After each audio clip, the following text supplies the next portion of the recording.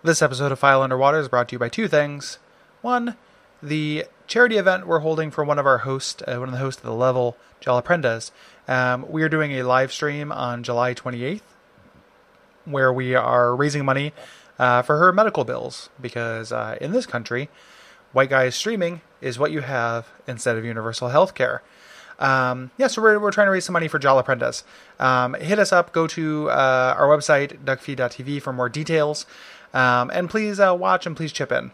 The other thing it's brought to you by is our Patreon. If you go to patreon.com/duckfeedtv, you can see all of our new goals, see all of our new rewards, everything we've restructured, and we'd love it if you came, checked it out, and considered joining the community. Thank you.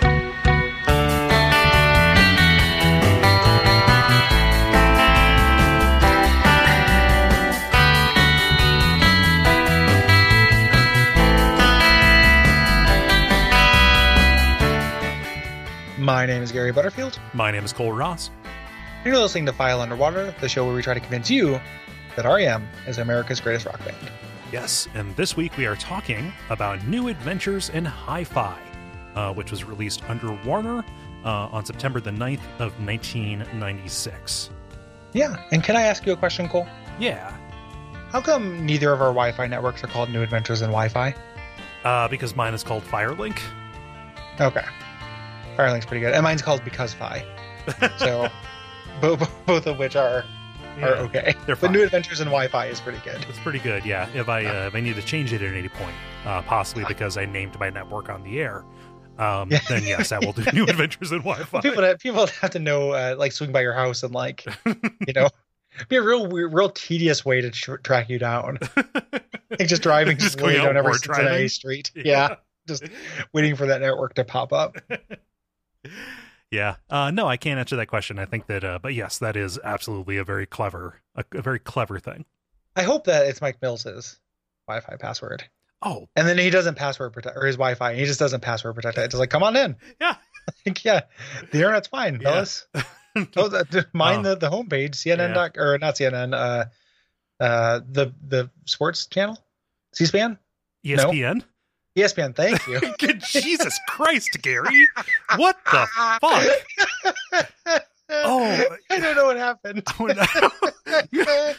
I don't normally try to make people feel ashamed, but I think you need to go see a head doctor. Yeah, that wasn't my best work. I haven't thought about ESPN in a very long time, to be fair. Okay.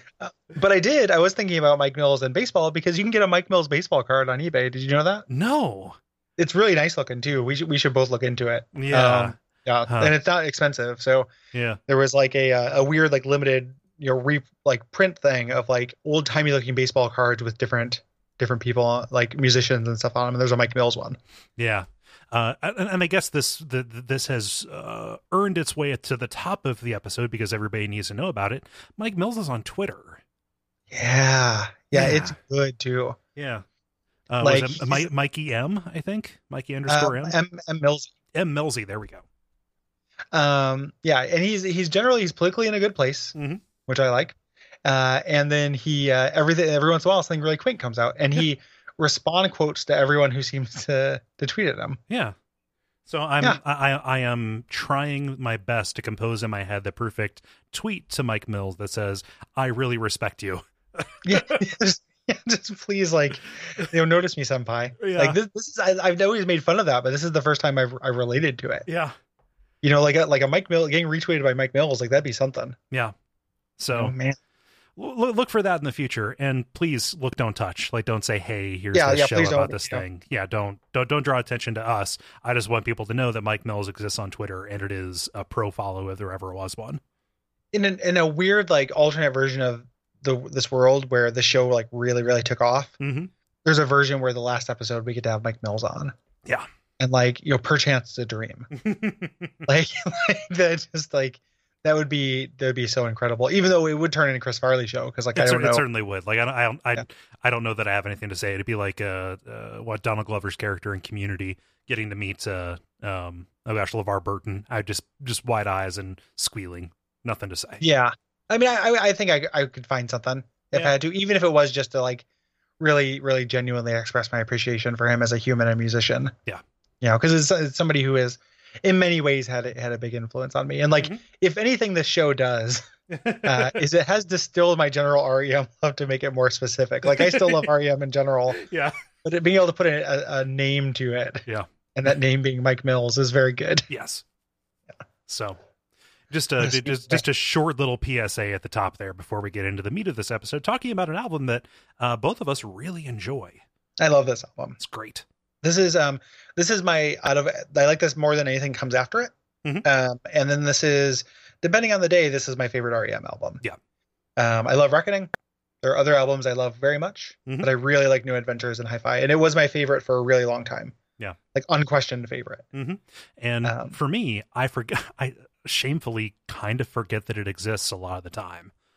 Just when I'm going back, because I don't listen to music an awful lot. And, you know, this was kind of like Monster, where I mined it for singles.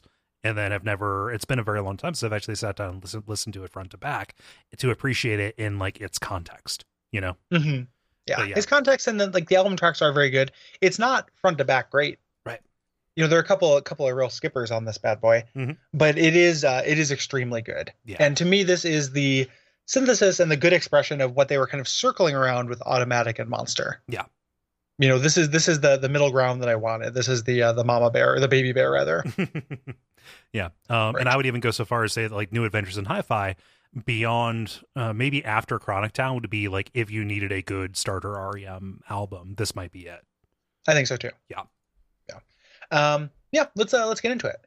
Let's do it. So this was, as we mentioned last episode, this was recorded and conceived of during the Gigantic Monster tour. Yes. And they had this idea, like, while we're on tour, to bring a recorder along and initially they wanted to put out a live album. They eventually kind of became this hybrid. Yeah. But this happened simultaneously during that support tour. And that tour went pretty well for them, health issues aside. Right. And the recording this album was very frictionless. Yeah. Like, especially compared to the nightmare and communication breakdown that recording Monster was. Right. Yes. And so, you know, they ended that tour, not just having gotten a lot of, you know, just kind of principal recordings down, getting the basic tracks and stuff.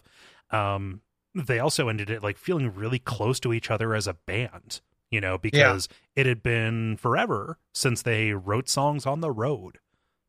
Yeah. And it was a very like specific thing to recalculate or to recapture that. Right. Like, it was intentional. Like, hey, we're a live band. We're a performing band. Let's recapture some of that feeling, you know, because there's an immediacy to this album and kind of like a lack of over polish that I think is really, really effective. Yes. You know, compared to kind of like the just everything has, you know, 17 strings on it of Automatic, and everything has kind of a weird gimmick effect on it of Monster. This is a little bit more immediate. In a way that I think is really, really powerful, and that was the intention. Yeah, Monster was written by a band that no longer toured, trying to make something to tour around. New Adventures in Hi-Fi was written by a touring band to capture that experience kind of more authentically. Yes, yeah. And them feeling really close together was probably just Bill Berry's like anglerfish, like getting them in so he can throw the rug out of them from under them. You know? So on these notes, Gary, I put the Bill Berry story at the end of this episode, actually, so we didn't have to like go into the body of the album bummed out, because it actually is really depressing. It is actually pretty depressing. And we'll talk about that a lot more during the next album, which is in the next episode. The next episode's our Letters episode. Yeah. But during the next album, because that is about them dealing with the fallout of it. Yeah. So it's a very interesting time for the band. Yeah. So as we said, this was recorded like largely during there's a Michael Stipe, when they went into it, has a quote where he said he wanted to make an album where you couldn't tell which songs were live and which ones were recorded. Like, the idea was everything would have that kind of live feeling to it. And like, spoiler, you can tell. Oh, for sure. Listening to which ones are live, but they still fit in. Right. Yeah. Yeah. And so you end up like doing this jumping back and forth, you know, between ones that do have that energy. And ones that don't, and it's kind of paced. Like, I think one of the biggest problems with the album is pacing, and that is a symptom of that. But also, like, it is novel, and like this reads like a document at times. Yeah. I think that. Well, I mean, we'll get into it when we start talking about it. I think the pacing is actually pretty good. when I compare it to albums that are more of a piece. There's something like I really value that that kind of moving around. Yeah. There's like a Peter Buck quote about how this album is like his second favorite after Automatic. Mm-hmm. And he said like these songs are better, but Automatic does a better job of sustaining a mood. Mm-hmm. And like I agree the songs are better, but I think Automatic sustaining a mood is a negative thing, right? Not a positive thing, And this does a really good job, I think, of like moving around enough to where it's kind of hard to get bored. Like they're experimenting within not the widest sphere. It's not like let's go absolutely crazy, but there's some real risks on here as well for something that has that live feeling to it. Mm-hmm. Yeah. So, I mean, this is more in the Reckoning vein. Yes. Yeah. Which is, it's part of it. It's so strong. Mm-hmm. Makes sense. Yeah. They modeled the sounds of the album and some of their approach to it after Neil Young's Time Fades Away, which is a really good but short album, like that has like Love in Mind on it and Journey Through the Past, like some really good Neil Young before he started going off the rails kind of stuff. Mm-hmm. There's some quotes about the production on this. Peter Buck said, "Oh, this is just the band we are. It's the kind of band we are. I'm really proud of the fact that we did it under adverse circumstances and full speed ahead and damn the torpedoes and all of that," which is a very Peter Buck type thing to say.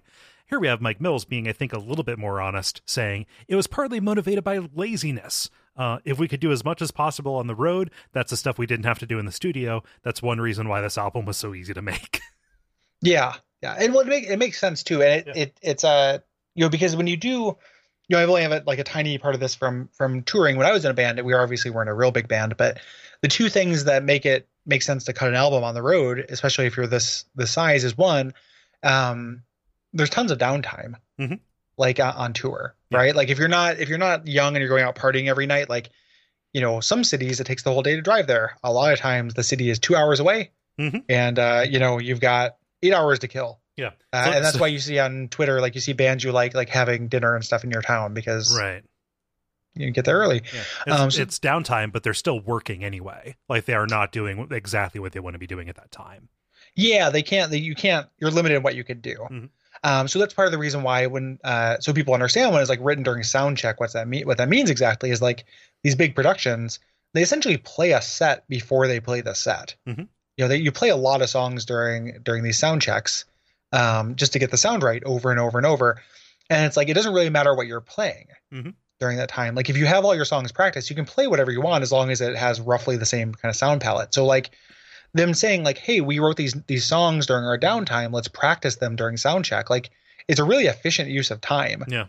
And they talk about, there's a quote in one of the books I have where they talk about it re-energizing the tour because like you start out the tour and everyone on the crew is an REM fan, or oftentimes they choose this for a reason, and they watch you do the sound check. And they're like, "This is really cool. I'm getting to watch this like REM concert for just me." Yeah. And then as the tour goes on, they get sick of hearing the same songs and they go off and do their own thing. Mm-hmm. And they said when they started doing these new songs, people came back. Right. Like their crew and stage crew would watch them play. Yeah. Because it was all new stuff. Yeah. They were under the hood. Yeah. Yeah. Yep. And it was kind of like that getting to see the demo version thing that we get to do a little bit on this show, mm-hmm. which I can really see the appeal of if you're a huge fan. Yeah. The sound on this album differs a little bit, not just because they recorded it live, but because they also brought in more people.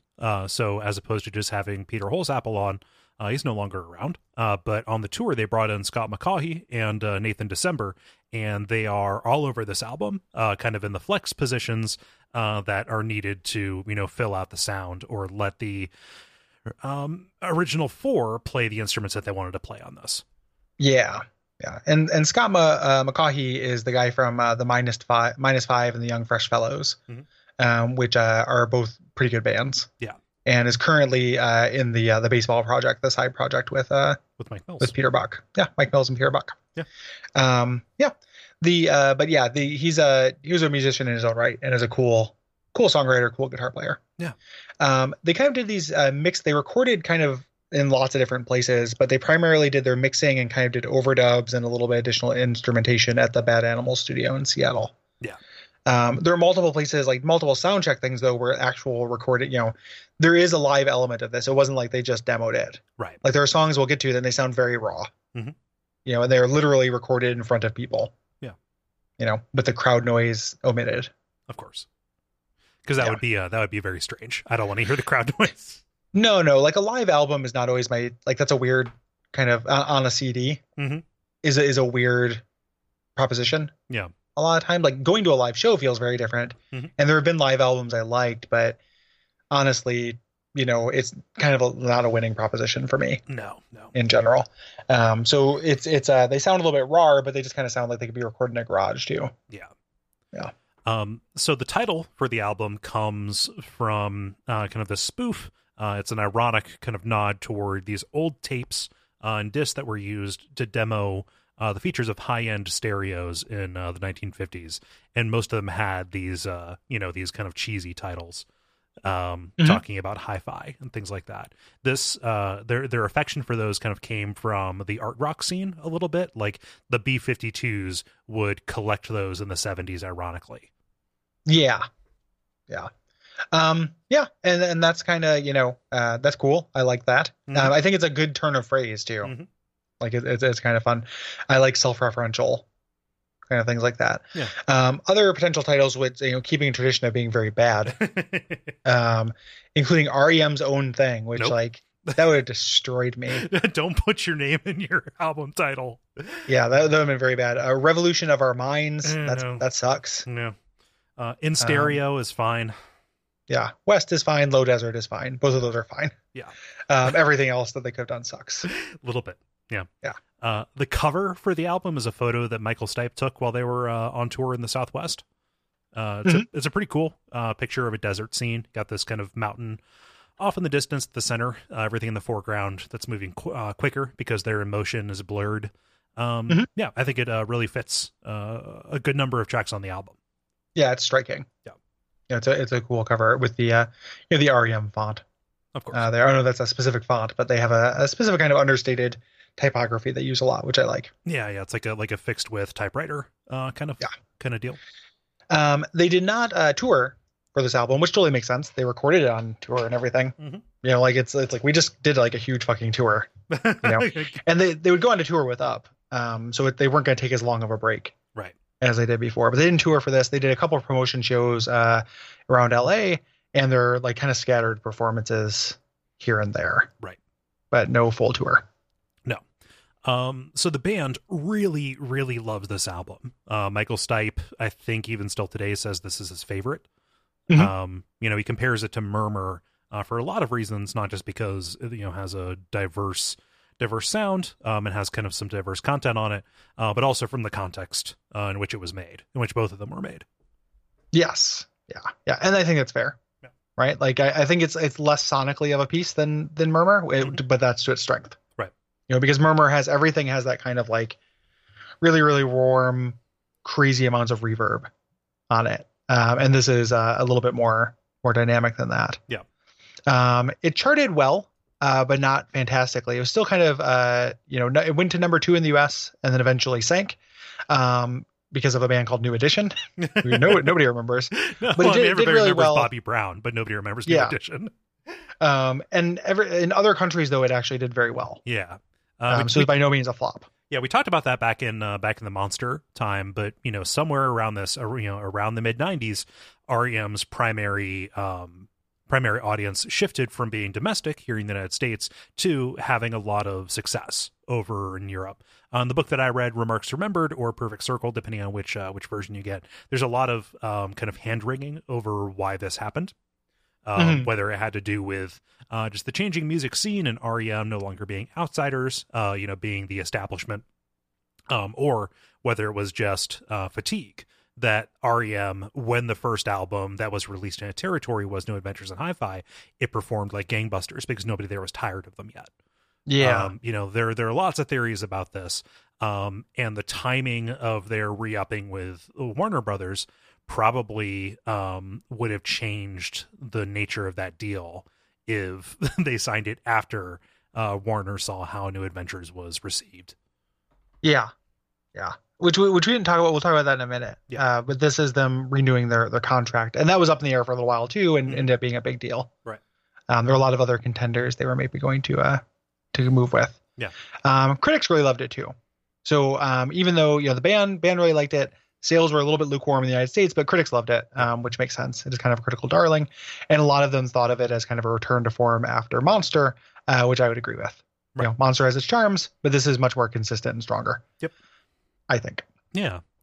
So let's talk about REM around town, what they were doing kind of on the heels of this after they got back from the Monster tour, before they started working on the kind of nascent form of Up.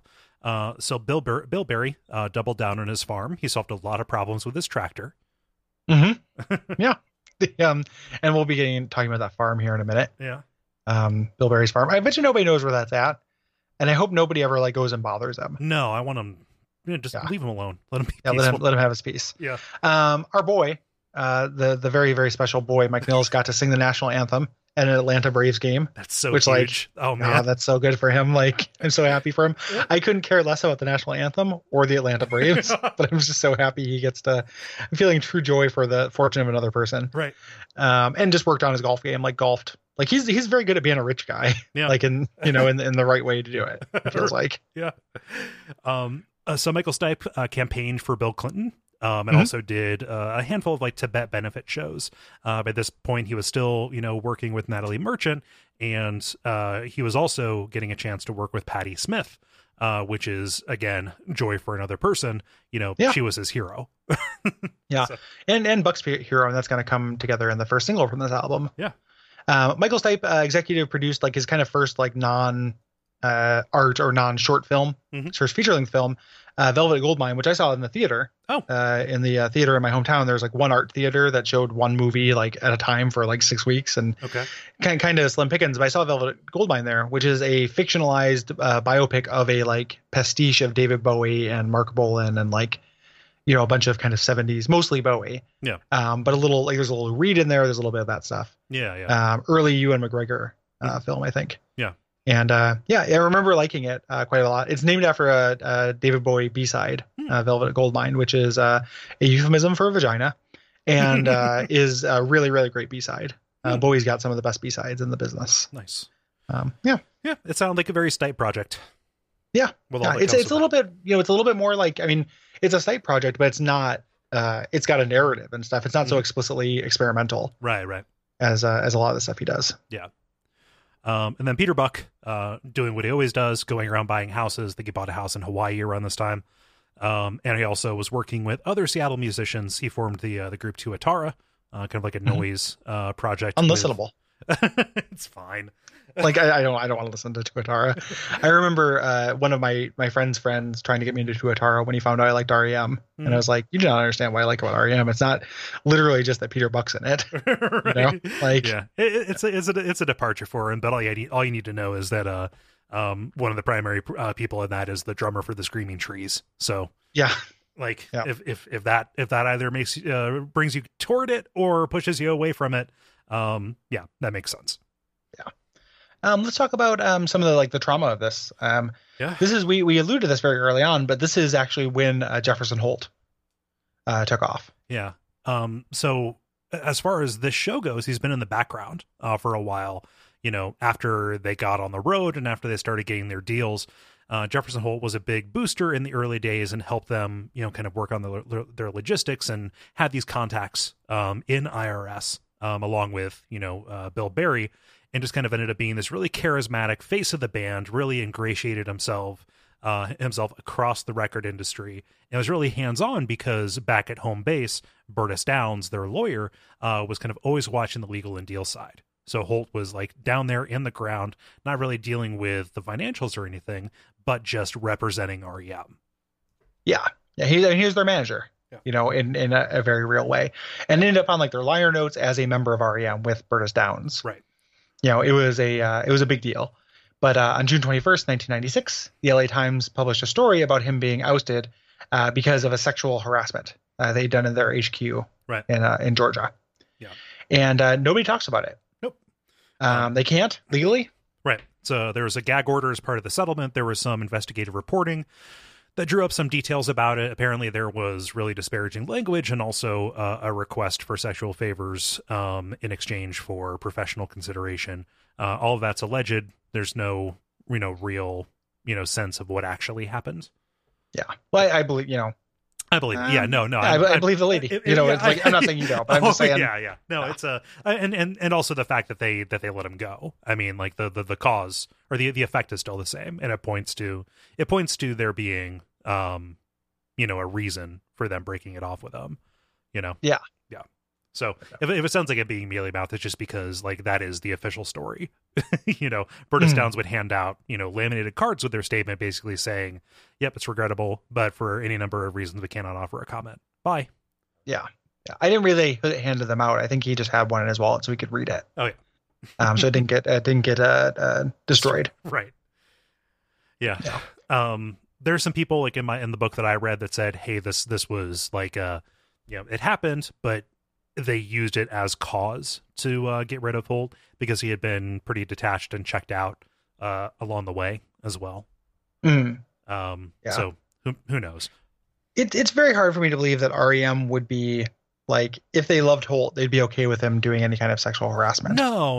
Like, that's not the kind of band they are. Like, there are people who would do that, and like we see that now all the time. Like people, rallying around, like, circle the wagons around this shitty, musician or YouTuber because they've said something or done something awful.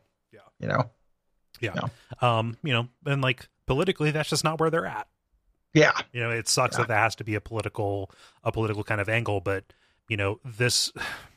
these people going around and espousing these, really compassionate causes can't then turn around and, pay and aid and abet somebody who is victimizing their own staff. Like it's just not, it doesn't match up. No. It's surprising how often you see people, try to square those circles, Yeah. Nobody, like, I get friends. Like, I understand friends. Like, you have a friend, they did something shitty. You don't, like, they're still your friend. But there's a difference between somebody being friends with somebody and then like supporting, and right.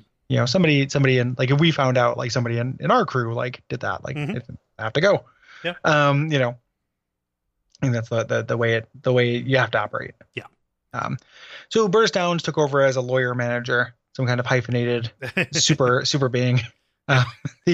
Which good for him. Right. He's a dork and he deserves all the good things that can happen to him. Of course. Yeah. And this is around the time that Scott Litt left as well. They just couldn't get him back. In fact, it was during the mixing of this that Scott Litt said, "Yeah, this is probably going to be the last album I produced," because he wanted to go start his own label. And also there were rumors that Scott Litt was kind of disenchanted with them letting Jefferson Holt go, away because he was, attached to them in some ways. Yeah, loyalty. Yeah. So this was right around when they renegotiated their contract. This was the last album that was on their current contract, and the first 5 album deal. Yeah, the first 5 album, and Warner really wanted to keep them because one, is a huge cash cow. Like REM, even if weren't making the same kind of money that they maybe did, like Out of Time and Automatic were such huge hits. Yeah. Like they were a cash cow, but also they were in shitty situation because they just merged with Time. Right. Yeah. Yeah, they wanted to buy Time, and then Time was like, "You buy us, we'll buy you." And then the resulting company was just in massive debt to the point where like the executives at Warner were very invested in making sure that they came in, and that'll come to like a really like dorky and regrettable head later on. There were also these executive shakeups at the time. Like most of the people who vouched for REM and gave them the concessions and brought them on had ended up departing elsewhere because Warner, like a lot of labels, was trying to get new blood into the top and shake out kind of what they consider to be these bloated dinosaurs. So a lot of the executives, I think 2 in particular, ended up going over to DreamWorks SKG, and that was considered to be a likely home for them in the future. There were the 2. It was 2 of their biggest executives, Shrek and Donkey. Yes. And then it had gone over there. Right. So the DreamWorks SKG, like there was they had a lot of acts that would have been like, they would not have been out of place there. They would have been a really big fish in that pond, but like it wouldn't have been it would have been crazy. Match. Yeah. There was another like David Geffen started a new record album as well, or label that they were tempted by. Yeah. I want to say like there were several different like things they were going for, but they ended up ultimately going with Warner, at least in part because they offer this really, really huge advance and a really, really great rate for royalties. Yeah, like 24%. Like Madonna was only ever able to get 20% from Warner at like when she was the biggest act in the world, the biggest pop star. Yeah, it's huge. And then higher royalties on their back catalog, which is also was continuing to sell. Right. Because they just did this gigantic tour. Like that's, again, you do tours to sell records. Yeah. And a lot of people were probably buying old REM records. Yeah. At that time. Yeah. And so like in total, this deal was reported to, reach up to $80 million. Again, brought out over the next 5 albums, but like that was gigantic and kind of unheard of at that time. When they accepted it, like Bertus Downs took a note up to the executives at Warner at this big, like shareholders meeting kind of thing and said, yes, REM will continue with blah, blah, blah. And then like everybody, started like cheering, and some of them were crying like, oh my gosh, this saves the label. Mm-hmm. Yeah. Yeah. They like literally crying. Yeah. And then those suckers got up. Wah, wah. Yeah, I love it. Then they got up, they got a reveal, like they got, Around the Sun, like you guys, not end well for you. No. I love that happened. That's funny. Yeah. It's just weird timing, right? And like Warner was the band, like was the party that was pushing this early. Like they wanted, they were trying to do what IRS did, which was, okay, we need to lock you down before we run out of road, essentially. Yeah. Yeah. Yeah. Yep. Yeah. I didn't get to the I've been behind in the reading because I had to restart a new book. Mm-hmm. Because my book ended. So I did not get to this part. Talk to me a little bit about this, the fallout to REM's public image with this. It was really what you would expect from a band that once had a tremendous amount of credibility, had a large number of fans who had, stuck around probably from the beginning. If they went through the first Warner deal and saw that as like, oh, your first one's called Green, right? Because of money, etc. Right. Then the second one was just kind of beyond the pale for them. And it's usually it's just what you would expect, from any kind of artist getting paid what they're worth, compared to the amount of wealth that they generate, for the people up top. Right. Yeah. I mean, it's a lot of money. And so like, I get it, like a little bit, like, but Warner Brothers is begging to give it to them. Right. It's money. And then also like they do so much. Yeah. Like they do, $80 million is a lot of money. Mm-hmm. Nobody needs $80 million. But at the same time, like they gave a lot back. Yeah. So good for them. Yeah. I mean, it's like the book, the one that you're catching up on has like a breakdown of like exactly why that deal might not have even been enough compared to actually like the water that they were pulling. So yeah. But yeah, that like I said, it's what you would expect. And of course it didn't really pan out because of Up. Yeah, because of Up, which before anybody writes in, which you won't be able to because we're recording that episode right away. Like we both like Up. Yeah. It's just it was it's a challenging album, I think is a good way to put it. Challenging album and didn't do super great. Right. Yeah. Yeah. I think that's all the story stuff. I mean, like I said, we're going to get to Barry's departure at the end of this after we talk about the actual Bless music. his heart, good Lord. What a fuck up, what a fighter. The freeform motorcycle handguard. We'll get into the departure. Yeah. And then we'll get into his departure. Mm-hmm. Yeah. But we don't want to, we want to end on a down note. Not middle on a down note. Of course. It's better than beginning on a down note. Yeah. I mean, the down note's got to go somewhere. Yeah. Let's get into the album though. I'm really excited to talk about these songs. Yes. In general. So this is the first side is the high side. I'll give you, anybody can guess the second side. You will get a dum lollipop. Yeah, you get a no prize.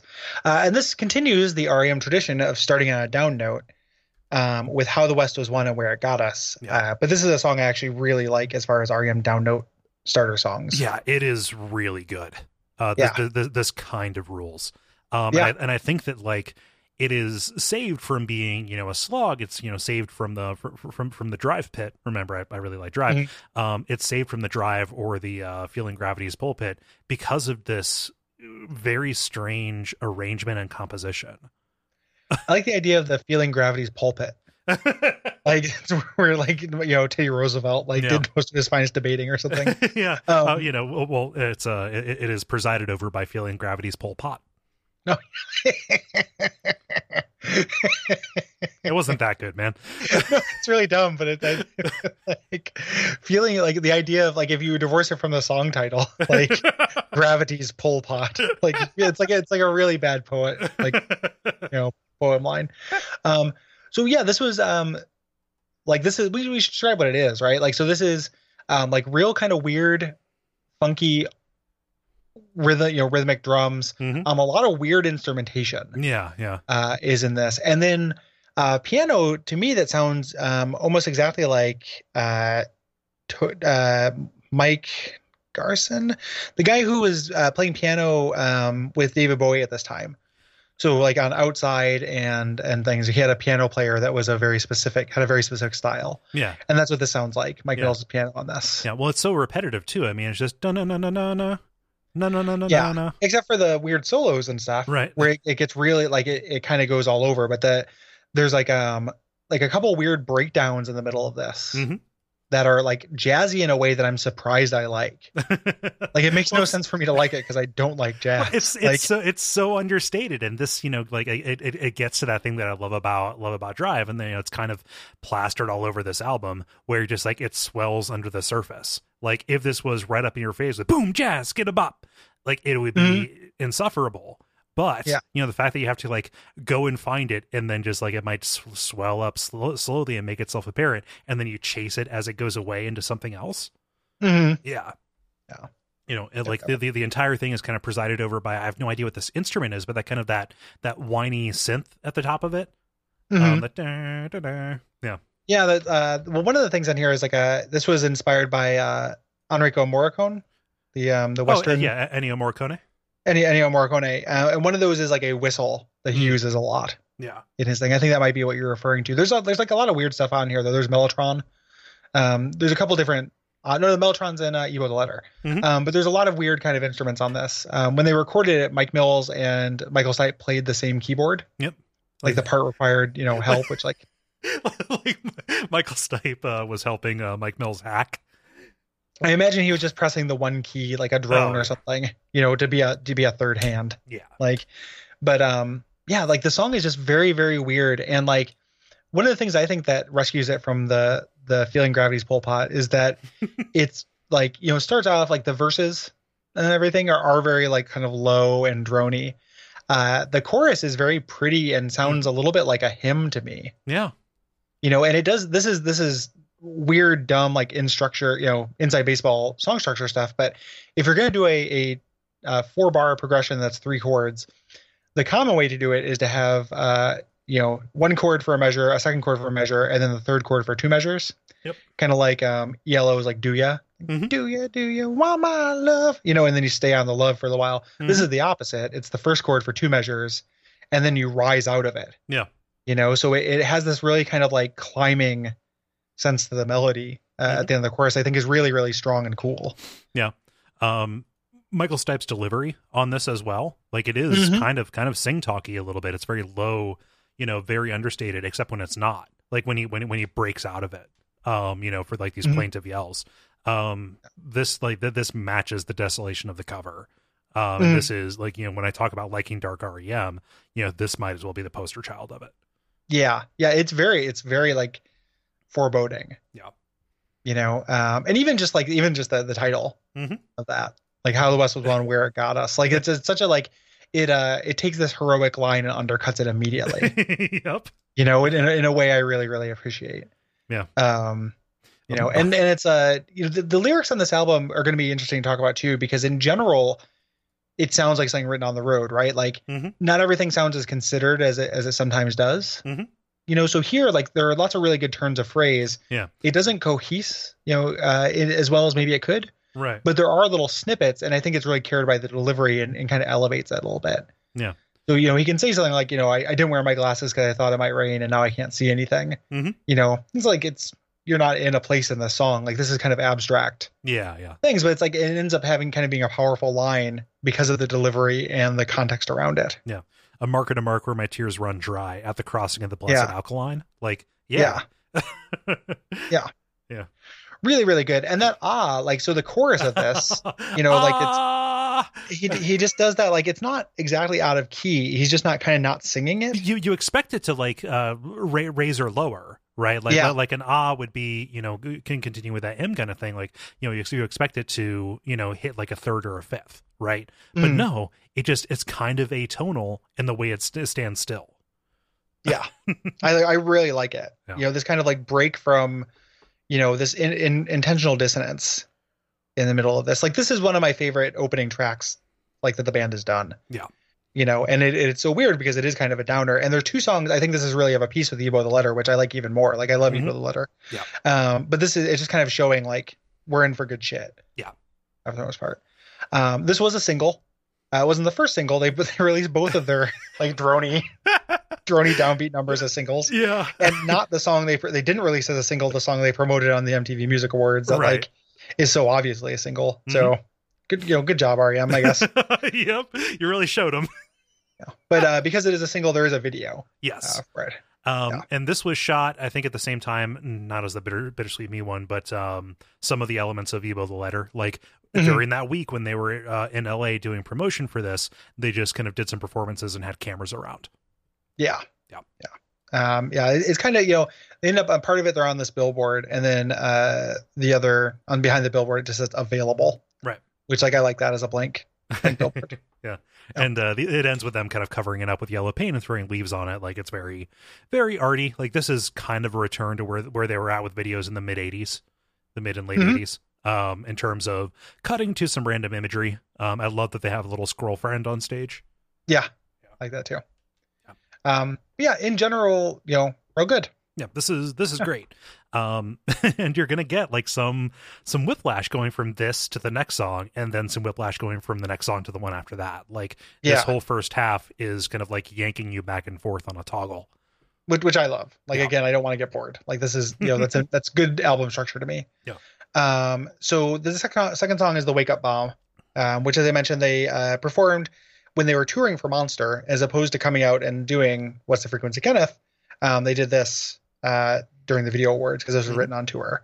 And this sounds like a Monster. Like, this sounds like a Monster song. Yeah, this is a Monster ass song. Yeah. But not like What's the Frequency, Kenneth Monster, not King of Comedy, right? Yeah. Drony experimental nightmare Monster. Right. Like, this feels like it, like, and content extends from something like Crush with Eyeliner, because it is like a little bit of like a swaggering REM's version of a brag track almost. Yeah. And the lyrics here again are pretty vapid. Yeah. Like, I kind of hate the verses in this. I don't think they've aged super great. I don't hate the song, but it kind of becomes noise to me. Like, it becomes just there are individual lines in the verses I kind of like. I get high on my low ass bootcut jean. I don't like that, but I love like just a declarative state. Like, I had to write the Great American Novel as like a declarative statement. Like, I like that a lot. Like, using that kind of terminology, I think, is really good. And I think the way this opens with just the vocal is actually really strong too. Yeah. Again, it's not necessarily what he's saying. It's just kind of the delivery of this. And the choruses and kind of pre-choruses are great. Oh, it's so good. Like, there's a quote from Buck in one of the books I have where he says, like, if we had written this at the time Monster had come out, this would have bumped maybe 3 or 4 Monsters songs off the album. Yep. And I'm like, fuck yeah, it would have. You know, like, this is what I wanted more of from Monster, was like another What's the Frequency, Kenneth. Right. Yeah. I think that I might take like less exception with this if it was on Monster and if it felt more of a piece. Like, in general, this entire album, when they were promoting this, Michael Stipe was coming out saying like, yep, that's another song about death and anxiety, or another album about death and anxiety. And that's true to a certain extent. Like, the entire album has this, for large parts of it, this kind of more somber tone to it. This doesn't feel like it fits in. Aside from the fact that like they wrote it while in support of Monster, and it might have been too good for them to like leave off or ignore. Yeah. I mean, I don't know. Like, it works for me because I value that variety so much. Yeah. Like, I don't really want something to sound of a piece. Like, that's not like an album value I have too much. Yeah. And I might have it a little bit more than you, but yeah. The pre-chorus for this and like the chorus itself is really, really good. Like, the organ is the thing that ties this entire song together for me. Yeah. This doesn't sound that much different, or this much doesn't stand out that much more to me than, say, like So Fast So Numb. Yeah, which is another song that I like. And that's also another big kind of like rock song. This is poppier. Yeah. But they're both like, you know, kind of heavier rock songs. It might just be because this is a song talking about how sexy and great you are. Yeah. Right. Yeah. The lyrical content, like it, like, you know, and a lot of that stuff fades for me. Yeah. Yeah. You know, like I end up liking the song a lot, but I have to kind of ignore that. Yeah. And for me, it sticks out. Although I do. Hard to ignore. Yeah. I do like the idea of practicing your T-Rex moves. Yeah. Yeah. Listen to Queen. Like it's very like, you know, like if they weren't delivered this way, it wouldn't sound braggy. Right. It's the swagger deliver, you know, I look good, you know, yeah, it's been oh no 1 week since the glass pack. Yeah, there's some like I had to knock a few buildings over. Like there's some obnoxious shit in the lyrics. I'll give you that. Yeah. I just like because it does sound like a Monster song to me, and because I don't like Monster very much, like a good Monster song I would take here rather than like, you know, I guess a bad one, right? Yeah, like it's I'd rather be rich than stupid. Yeah. Yeah, exactly. It's and it also comes from that kind of mining for singles thing. Like only really for the show do I listen to REM albums like as an album, really. Right. Ordinarily I just take songs I like, and when I just look at all the REM songs, I see that sometimes I feel like listening to it because it's got a good chorus. I love the next song though as well. Like this whole first side is great. Yeah. I think this is up there with their first sides. Leave, I have some problems with, but the Leave, is still good. And then the second side gets a little bit more uneven, which is an REM trope. Right. But this New Test Leopard is great. Yeah, New Test Leopard is very good. I think it sounds a little bit dated. And the acoustic guitar, like the way it was mic'd or recorded, there's something about the effect that makes it sound a little bit Alanis Morissette to me. During the chorus, during the verse, it just sounds, I think you're right. Like it's just kind of the way that it's mic'd. The specific sound they get during the chorus is a Leslie rotating speaker. Yeah. Which I remember in my band days, tearing apart an organ to get the speaker out to use it. Oh, I mean, they're so attractive. Yeah. I love those things. It's a good sound. Yeah. Yeah, I mean the production on this is not my favorite thing in the world. Right. I think melodically and song-wise though it's really strong. Yeah. Like I like the lyrics a lot. Like I don't know, I actually like the lyrics of this quite a bit. No. I think they're a little trite. But that's if you don't think of it in terms of like if you don't think of it in terms of it literally being a story about somebody on a talk show, which he talks about a little bit, but and I know that's what it's about because he said it. But the idea of like, there's a lyric in here where he's like, I thought I could teach them what an ugly thing to think or what an ugly thing to say. Like I relate to that as like, if you look at the character this is from the perspective of, and look at the words or like the perspective of that character rather than the story of them, it's something I relate to, which is this idea of like, at the very beginning, like, I can't say that I love Jesus, like, that would be bad, but there's some things I respect about, about that, which is something I relate to. And then like, I thought I could like tell these people, but that's an ugly thing to think. Like it resonates with me in terms of, about wanting to be understood, and not want to be an asshole atheist. Right. Like I don't want to, like the idea that I need to teach these people, this is an ugly thing that I should not do. Right. And I get shades of that from the lyrics here. Yeah. It might just be the opening verse or the opening lines that mess with me because like, I don't love Jesus, but he had some good things to say. That to me, I can never look past that, and I can never look at that and not think of like the college freshman kind of like read on that. Is my is my thing. It feels like a very shallow read of that for me personally. Yeah, I think that's like a real like, because what's the alternative to it? I don't know. Like it, because it's either like go whole hog into it, which is fine. Like all these things are fine. Yeah. Or you're like, I'm not religious. Also, all that stuff about peace and love and brotherhood is bullshit. Yeah, no, that's nonsense too. Like the idea, like it's very resonant to me. The idea that like Judeo-Christian values are very good while Christianity is not. Oh yeah. Which is a thing that I feel. More or less how I feel about it. And I'm right there with you. There's just maybe something like in general, I like the very earnest delivery on this. I think like if I can pull the Gary trick and fuzz over and fuzz over the lyrical content, this is actually a really good song. The chorus is nice and catchy. I think that for as dated as the production kind of sound is, that not Mellotron, the rotating organ, on the lead guitar over certain parts of it is really good. It's just that lyrical content that gets in the way for me. Yeah, I don't mind it. I like it. Yeah. And the little pre-chorus climb that comes up, that's very appealing to me. Yeah. I think this song is really, really catchy. Yeah. And I think this is a very good one. Mm-hmm. And written from this perspective of somebody who was on a talk show, it's like very literal what it's actually about. So a lot of the meaning I'm deriving from it is me doing the work. Yeah. Well, also the actual the real story of this was person was on a talk show kind of like trying to express a nuanced take on something. I have no idea what the actual show might have been, like talking about Jesus. And the audience was having none of it. And Michael Stipe, and he got cut off, and there were commercials. Like he couldn't express himself. Right. With this nuanced take. Yeah, I don't know. I think that's a cool thing to write a song about. Mm-hmm. Like maybe, I mean, what you're picking up on, I would agree that like it's maybe a little too literal in the first verse. Mm-hmm. But it is. I think that's a cool thing to write a song about, and something I relate to in general. Yeah. The fourth track on this is Undertow. This is a song that they played a lot during the Monster tour. This is one of the early songs that came out early. Yeah, like they played it every day for months. Yeah. Yep.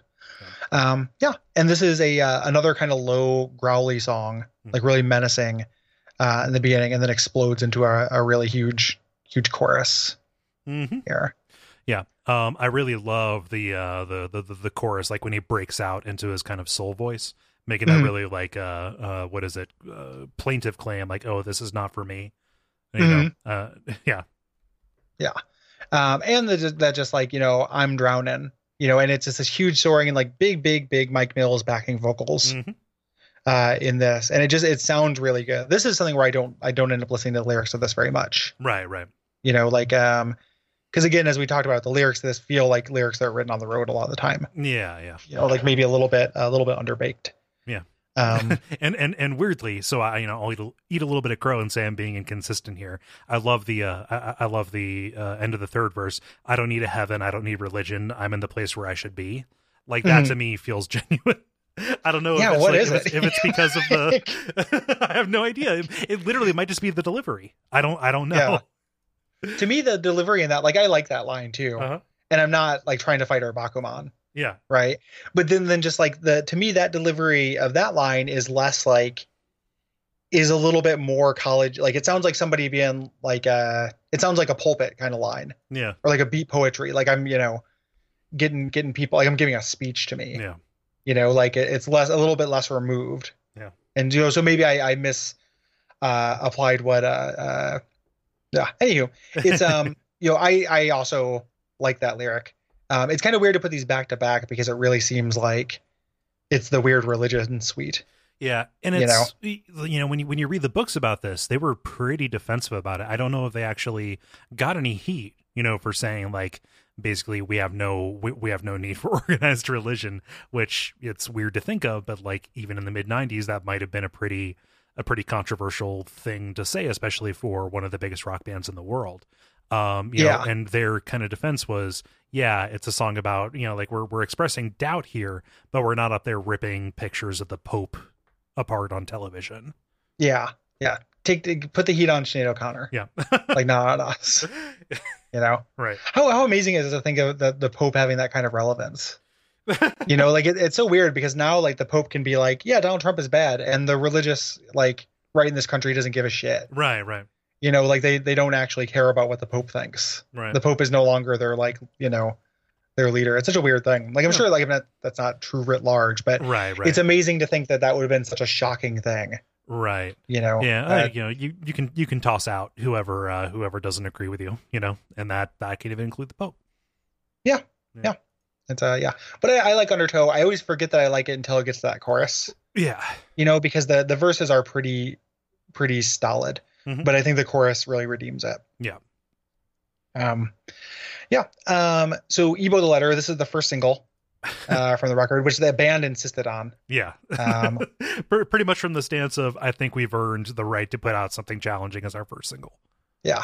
Which we keep doing. Yeah. We've earned the right to continue doing this for the rest of our lives. And also they were just so jazzed because they worked with Patti Smith on this. Mm-hmm. Yeah. So she did backing vocals for this, and, she picks up for some of the bridges as well. Yeah. And, we've talked about it before, even earlier in this episode. Patti Smith, huge influence on Michael Stipe. He says and Peter Buck. Yes, and Peter Buck, but like Stipe in particular says he owes pretty much all of his like performance style to obsessing about the way she presented herself on stage. Mm. Yeah. And they even said like early on when they were covering So You Want to Be a Rock and Roll Star and Gloria and the like, they were really just covering Patti Smith's covers of them. One of my first girlfriends, my second girlfriend ever, was really into Patti Smith, and she had to be on the lookout because there's also Patti Smythe with a Y, who's like the evil Patti Smith. Like if you're like trying to buy, you'd say like I really like Patti Smith, and your mom would get you Patti Smythe. Oh no, it's like it's way worse. Yeah, it's a grandma trap.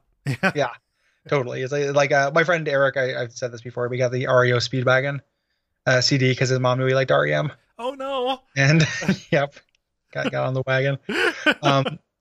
I like the song a whole lot, even though again it does things that like Gary generally doesn't like. But I like it for very similar reasons to How the West Was Won and Where It Got Us, where it starts with this kind of drone, 2 chords, like most boring intro in the world. It sucks. Like oh man, I like it. Like the 2, like I like that when he's singing over it. Yeah. On its own, I think it's extremely bland. Yeah. Like as an intro, like this is weird to me. Yeah, I think that as like the texture, it actually draws a lot out of it. Those two elements working against each other, really, I think they set each other off. Yeah, I don't know. Like, well, they never do it again either, though. Like it happens during it doesn't even really happen during the verses, because when the verses come in, he starts coming in with the more complicated guitar line over it. Yeah. So it's still doing that, but a guitar, like a melody is just added to it, I guess is the point. Yeah. Even when he's not singing to it, like because Peter Buck is using an EBow, which is a thing that creates a guitar sound. It essentially vibrates a string. Mm-hmm. It's a like little electromagnetic. Yeah. Yeah. A little electromagnetic thing. So you don't actually hear the string hit, and it will sustain infinitely. So it makes a guitar sound like a stringed instrument. It is literally an electronic bow. Right. That's how it got the name. Yeah. And of course that is like one of those facts that comes out. It is just the Doki Doki fact. Like, losing my religion doesn't mean what you think it means. Yes. Yeah. Lyrically, and kind of in some of the lyrical presentation or vocal presentation, this is pretty similar to something like Country Feedback. This is what they call like a Michael Stipe vomit song. Where you look at the verses and they're spread out like this. These are long, complex sentences that are dense and rich with imagery and delivered with what I would call venom. Yeah. It's a little bit. It's definitely spiteful, and it was a letter he never sent. Right. That he wrote on the tour bus. That this comes from. So the verses, like it does have this kind of speak sing element to it as well. With this like really good imagery, like kind of elevated imagery for this album. All of these corrosives do their magic slowly and sweetly, like all these like real kind of like venomous things, and then this little precursor, this aluminum tastes like fear over Patti Smith's like really haunting vocals. Yeah. And it kind of becomes where that chord progression from the beginning comes in, but it's more like it's a little bit it's more melodically. Yeah, and it pops off because of the addition of the banjo at that point as well. Yeah. Yeah. Which makes it, it's a band. What a fucking silly instrument. But like all the instruments on this thing work really well. Yeah, well, it just makes it sound more spacious. Is the thing because of the way a banjo resonates. It does sound hollow, but like on that texture bed, it really does like set it off. Yeah. I love that line, aluminum tastes like fear. And one of the books I read, the Inside Out, they were making this huge deal, like, oh, that's a nonsense lyric. He's just being provocative. Like, no, if you've ever been really terrified, your mouth gets dry and you taste metal. Like, yeah. And the funny quote in there is like Peter Buck is saying that, like he's like, yeah, it's actually true. Does Michael know that? probably not. He's talking about like, yeah, one of the byproducts of adrenaline metabolism is adrenochrome. It's like, dude. Yeah. Yeah, very, very funny. The just kind of reaction to it, because like I think that's also something that I don't know if this is totally true, but I feel like I learned that from this song. That adrenaline thing, because I don't know if I've been scared enough to taste adrenaline. I know I live a blessed life. I don't get scared very often. Yeah. As a person with a panic disorder, yeah, it's totally true. Yeah, makes sense. Yeah. But yeah, I think this song is really strong. Patti Smith is a great vocalist. Their voices interchange really, really well. Yeah. There's a part where the third verse where everything drops out except for the ebo and the bass, I think. Mm-hmm. Before it comes back in. That's just really sublime, like really pretty. Yeah. Like really beautiful song. Yeah, like this is an incredibly beautiful song that also happens to be like desolate and hateful. Yeah, it's great. Like a mean breakup song kind of, sounding like it is definitely about the relationship between two people in a nasty way. This ends with a real, again, like that kind of super fast gear shift that comes in here with Leave, but they ease us into it. Yeah. So I guess it's not a super fast gear shift. Mm-hmm. But there's a little instrumental version of Leave, which is the longest REM song. Right. Starts with an instrumental kind of string version of the melody we're going to be dealing with in the actual song. Yeah. It has like the acoustic, the acoustic lead melody. And it is just very, very soft. And I think cinematic would be the word I would use for it. And then when it comes in with a siren sound that was inspired by Public Enemy, who did a lot of this kind of thing. And what it is holding down a synth note and then doing the octave. Yeah, it's going up and down between fifths. Wow. But like way faster than that. But that's what it's doing. Yeah.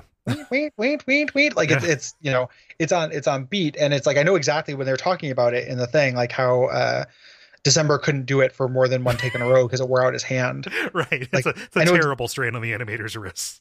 Absolutely. Like I've had synthesizers that would make this. Like most of the keyboards I've had were capable of this. It fits in really well in what I think without this. This might be like one of the most strongest examples of like a single element holding together a song. Because it's a good song. I love it, but it's so good. I think that it's a little too so the lyrics are really empty. Like the lyrics are all just look like a bunch of they look like if you put a quarter in a machine that spit out lyrics to me. Like there's nothing personal, there's no relevant detail, there's no imagery. Like it's just like that's what keeps me there. That's why it's very like generic, I think. And the melody is strong, but it's so slow. And I think the reason why the keyboard thing is it gives us a sense of like pace to it. Yeah, because that you need for a 7-minute fucking song. You certainly do. The fact that it's there and consistent, it provides this constant reference point for what is actually changing around it. Because it does, blend in, and like they're pretty clever about when they cut that out and when they bring it back in. Like there's one particular point where it's conspicuous by its absence, and then when they start it back up, and then when they start it back up, it comes out with just this kind of renewed fury behind it. And you forget about it. Yeah, like it fades into the background and then it leaves and comes back stronger. And when I say it makes the song, like I like this song a lot. Yeah, like I think this is really good. But I think without that element, this kind of like it's not noise, but like non-melodic. Like it's in key. I don't know how to describe it. Like a non-melodic percussive element almost. Yeah. It would just be a little too ponderous, with how it is. Like this is, I actually think this is some of the worst lyrics they've done. Like looking at a list of this is just, it's empty, empty. There's no relative detail in this. Like it's all carried by the delivery for me. It's a good performance. Yeah. I don't like, man, how like, where is the road I follow? Like, I don't know. The road is under my feet. The scene spread out before me. Like, it's just like, but what is in that scene? Like what is it? Just, it feels like really empty. Yeah. Like brackets from which detail should be within. Yeah. I could see that. Yeah. We're changing places a lot here. Yeah. because I really do value New Adventures in File Underwater. Yeah. I really do value, lyrical specificity in setting a scene. This to me just kind of reads entirely as a mood piece. And, you know, like, I think that, like, the primary expression that happens, you know, is, you know, in the instrumental. I love the, like, to me, it is less about the specifics of what is being invoked, you know, in the choruses, which are just, you know, like, this is just a song about, like, gonna be leaving home. And it's more about just kind of, like, calling to mind specific scenes of, like, driving along a highway, like, in the late days of fall or something like that. Like, that is what this feels to me. Like, you know, it calls up some very specific emotions. And I think that, like, it doesn't flag in the entire 7 minutes. This does not feel like a 7-minute song to me. It really doesn't. And part of that's a really long intro too. Yeah. You know, that, like, almost doesn't count towards it. Like, in a weird way, like, it takes that break, but it doesn't feel like 7 minutes. Like, I like the song too, you know? And I also, when I listen to it, the lyrics fade out and it just becomes a vocal instrument. And the vocal performance is very strong. Yeah. Those are all things I definitely agree with. I just think when I was looking at the lyrics because of the show, essentially, I was kind of amazed by how kind of weak I think they are. Yeah. You know, again, the performance is good and I don't mind being direct, but it's not, there's just nothing in it, you know? I love the line, I temper madness with an even extreme. Yeah. And that's pretty good. It's pretty rare when things like that come into this though. Like, it's there are a couple of those. There's also, like, at the end, there's a like midnight hands, my eyes are still, you know, that's like that's kind of nice. You know, that's specific. Yeah. But, like, I lost myself in sorrow. I lost myself in pain. Like, there's just a lot of, like, oh my God. Okay. You know, okay, what other Metal Gear Solid 3 bosses can you name, Michael? Exactly. Like, I was born on a battlefield. You know, just but just, like, that's what keeps me down. Like, it's very, like, what keeps you down? You know, I don't know. There's a lot of little questions I don't know what he's referring to because he doesn't tell me.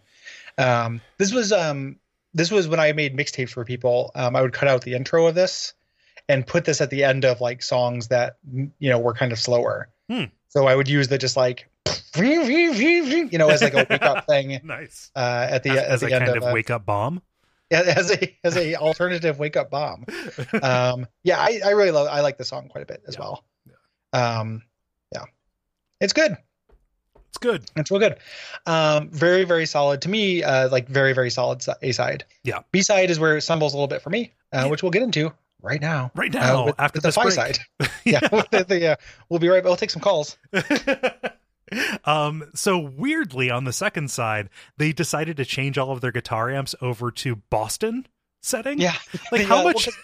This is where the live songs are. Yeah. So, like, this Departure and Binky the Doormat and So Fast So Numb all, to me, sound like, and Be Mine actually, all sound like live recordings they overdubbed. Yeah.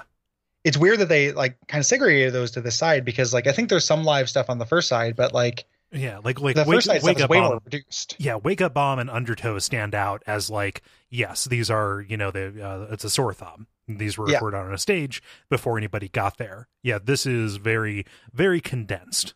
I would have liked to have seen them actually distribute that more if they were going to go into just like Whiplash mode. Yeah, I would be okay with that too, because I like or just have kind of more crazy variety on the second side too, and have everything kind of be quite that schizophrenic. This starts out with Departure, which is very, very clearly live. Yeah. And I think, like, I like the song. I think it's a little bit underbaked. You know, the lyrics are very, like, it's literally Michael Stipe wrote this, flying into Singapore and he sees a storm.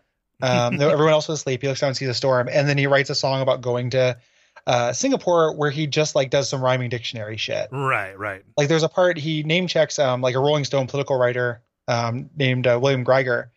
And somebody asks him, like, why him? You know? And he's like, well, it rhymed with spider and, like, the other word. Like, it's literally... You should consider it an honor, I think. Yeah, that's what he said. He's considered an honor, but it rhymes with spider and I can't remember the other lyric. Hang glider. Right. It is vapid. Yeah. Like, this is vapid. Yeah, and it's delivered at a fast enough pace that he's hoping you don't notice. Well, it reminds me, like, some of the lyric deliveries. It makes me think of Robert Pollard a little bit. That whole, like, you know, what a fuck up, what a fighter is a real, like, Robert Pollard salute to one of his drunk friends kind of song lyrics. And then, but the reason why I like this song is that the chorus has this like big, beautiful harmony and is just like this huge soaring, like, it's so REM out chorus. Of place, like compared to what happens in the verse. So this is the verse of a B-side and like the chorus of any, like some of the strongest stuff they've done in years in terms of vocal harmony. Mm-hmm. Yeah. And just that, and big on Mike Mills, mm-hmm. Just that, here I come, the carrier wave, that whole like, and then him just kind of like during the verses, the descending backing vocal he does. Mm-hmm. And then when he goes up to the higher like harmony that I don't think you should be able to reach, right. I'm always surprised when he, instead of repeating the descending 3-note line, he goes up to the higher note. Yeah. There, it always sounds good. Yeah. He took the harder path to land that plane. Yeah. What I love at the beginning of verse 2, the line, departure, Godspeed, bless his heart, good Lord. What a fuck up, what a fighter. Like that lands in particular because bless his heart is Southern for fuck you. Yeah. Like if you ever hear somebody say bless his heart, that is the meanest possible thing somebody from the South can say. Other than saying they're a freeform helicopter hang glider and one of a review from William Greiger and they hung on a line like a poison spider. Yeah. Those are all, the further south you go, the more lyrics of departure you get to. To be a fuck you. Until eventually it's just Mike Mills going up to you at the South Pole going, you're the carrier wave. Just like, oh shit. Like Mike Mills is going to shoot me in the snow. I'm gonna die like Rorschach. Like, do it. I did 17 minutes ago. Huh? I'm a Superman.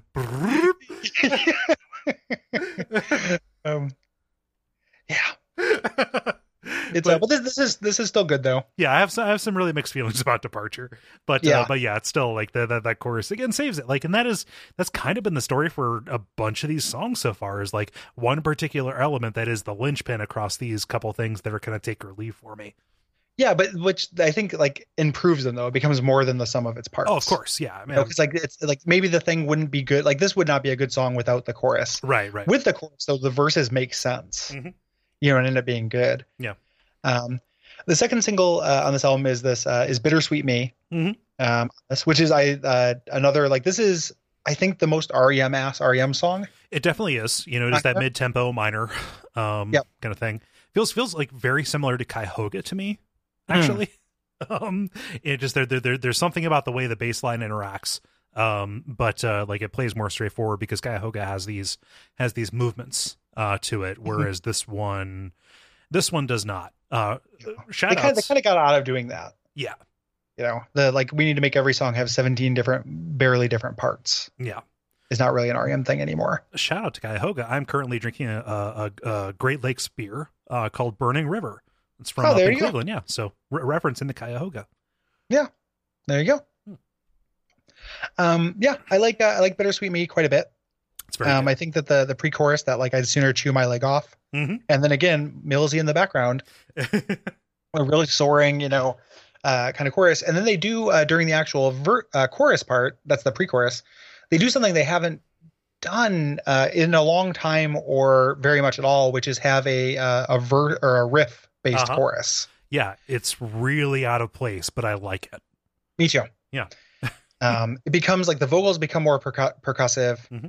And it becomes less about a chord progression and more about this real crunchy, this like little riff thing. I think is pretty strong. It changes key just slightly too. Yeah. And the tone changes entirely. Like this is the entire body of the song is mostly very, very pretty arpeggiation. And then it breaks a little bit into Boston Town.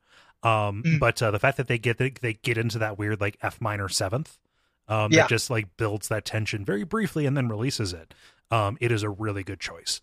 Yeah, it's really cleverly constructed. Yeah. I think I like the song quite a bit. There were times in my life, and this is not true now, obviously, when this was my favorite REM song, actually, like when I was young, like when I was really obsessed with this album. Yeah. I think it's very good. And I think this is also, it has a little bit of that condemnation, like venom in the lyrics, and like the titular line when he says bitter, how, God, I should pull up the lyrics. Yeah. So I know it. vamp for like 2 seconds. Yeah. I'd sooner chew my leg off than be trapped in this. How easy you think of all this as bittersweet me. Yeah, that line I love. Yeah. Like how easy you think of this as just like, because it's like a dismissal, right? Mm-hmm. Like how easy it is for you just to think of this like, oh, this is just take the good with the bad. Like that's Michael, and that's like such a shitty thing to do to somebody, and to have it called out specifically is really cool. Yeah. Well, I love the chorus to it. I mean, I don't mean for this just to be like the beat readings of REM lyrics, but I couldn't taste it. I'm tired and naked. I don't know what I'm hungry for. I don't know what I want anymore. Like, an angry song will get you, partway there, but a song about not being able to feel anything anymore, that is always going to feel much more resonant for me. Yeah. It's extremely good. Yeah. Great song, great single. Would have been a better leadoff single, I think. I think so too. Or Wake Up Bomb would have been too. Like especially like Wake Up Bomb charted. Mm-hmm. Like they didn't release it, and it's like their non-charting single from this album. Yeah, like they could have led with that, like blown it out, said, "Hey, REM's back, baby. This is like Monster, but better." And then follow up with Bittersweet Me, which is like, this is the REM you remember. Yeah. I would never want to lose Ebo or How the West Is Won as a single though. Like that is a brave choice. I just don't know if it is the right choice for the opener. It was not as the opener, the opening single. Single. Yeah. It was a non-commercial choice, and it would have been, because they want people to get into the band. It's not like they wouldn't end up listening to those songs. Right. They buy the album because they love the sweet sounds of Bittersweet Me. Yeah. The next song, here's a Mills joint. Yep. Our boy wrote this one. Mm-hmm. Be Mine. Be Mine. Gary, I don't care for this song. I don't mind it. But I don't. I mean, it's kind of middle of the road for me. On this album. Yeah. It would be my least favorite song if not for two, which we're going to get to. So yes, this is pretty simple and saccharine, and that's almost literally for cause, because the idea was to write it around the words that you would find on Valentine's candy, and they broke away from that, but that is still very much present. Yeah, and it's a bunch of very simple, like kind of declarative statements. I want to be your Easter bunny. I want to be your Christmas tree. Yeah. The which is like, I don't like that, but I like the I'll apply the tar out of your feathers. Like that's like a nice like sentiment. It's just kind of an aggregate. It maybe goes a little bit far. And this is Mike Mills' kind of thing. Like when Mike Mills writes a song, like I think that they worked on it together, but it's not like Don't Go Back to Rockville, which I love. Like I'm not saying it's bad, but it's not like those lyrics are like specifically sophisticated. Right. Like they're also very direct and very like, don't like Rockville feels like a story in a way that this one doesn't. This feels like it's a love song. Yeah, this feels like it's something that is like sung up to a window. Yes, and I mean that's the idea. And I think as far as that goes, it kind of works. It's a bit too slow. It's a little bit too like ponderous for me, and it needs another part. Yeah, I think like when it goes into that chorus, that You and Me chorus is kind of a nice melody.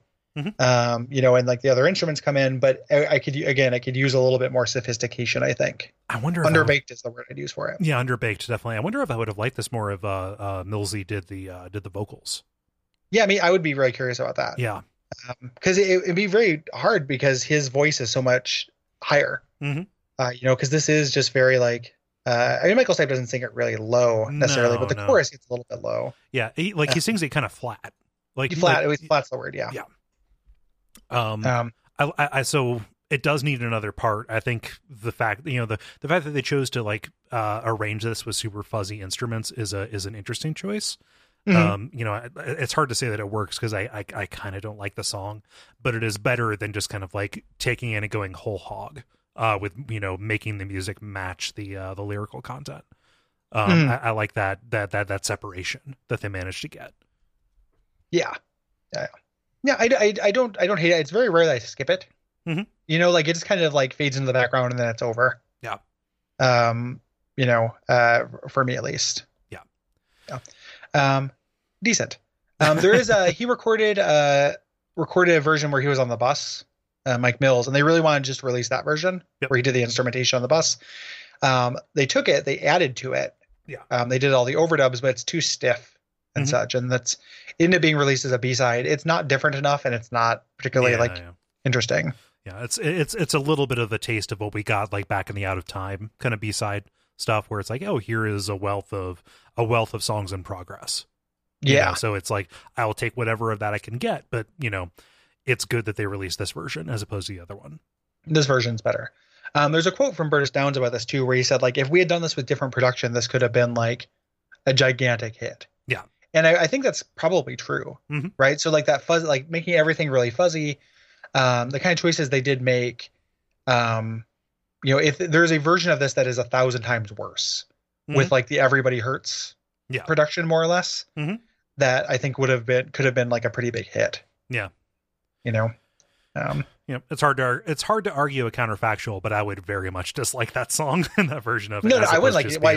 Like nonplussed about it. I'm not saying you would. I just not crazy about that idea. That's not a good thing to me. Like I do not want anything to have the Everybody Hurts production.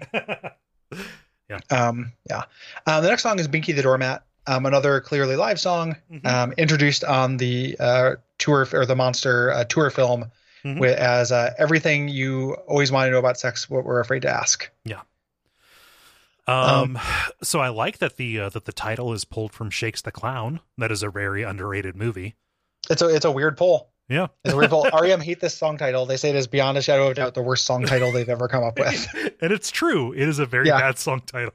It does not. It should not have been called that. No. And it's him talking about being submissive in sex. Like it is another. But REM talking about sex, I kind of like more than sexy REM to me. Like it's a little bit more like clinical. Yeah. And like how it's not come hither when the chorus is literally go away, over and over. Like there's a little bit of like kind of analytical nature to it that I actually like. Yeah. And he talks about that, like distance is my tendency. Like he talks about that in his in the lyrics. Yeah. Yeah. Distance is my tendency. I am defeated. Yeah. Yeah. Yep. I love that opening line. This is horror movie stuff. Yeah. Yeah. Like he's very aware of like him going into this stuff. Cause I mean, they name check Astroglide in this, the popular lubricant. Like this is, This is the Rolling Stones of lubricant.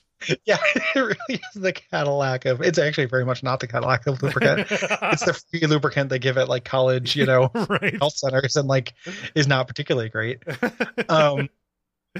It'll erode your toys. Yeah.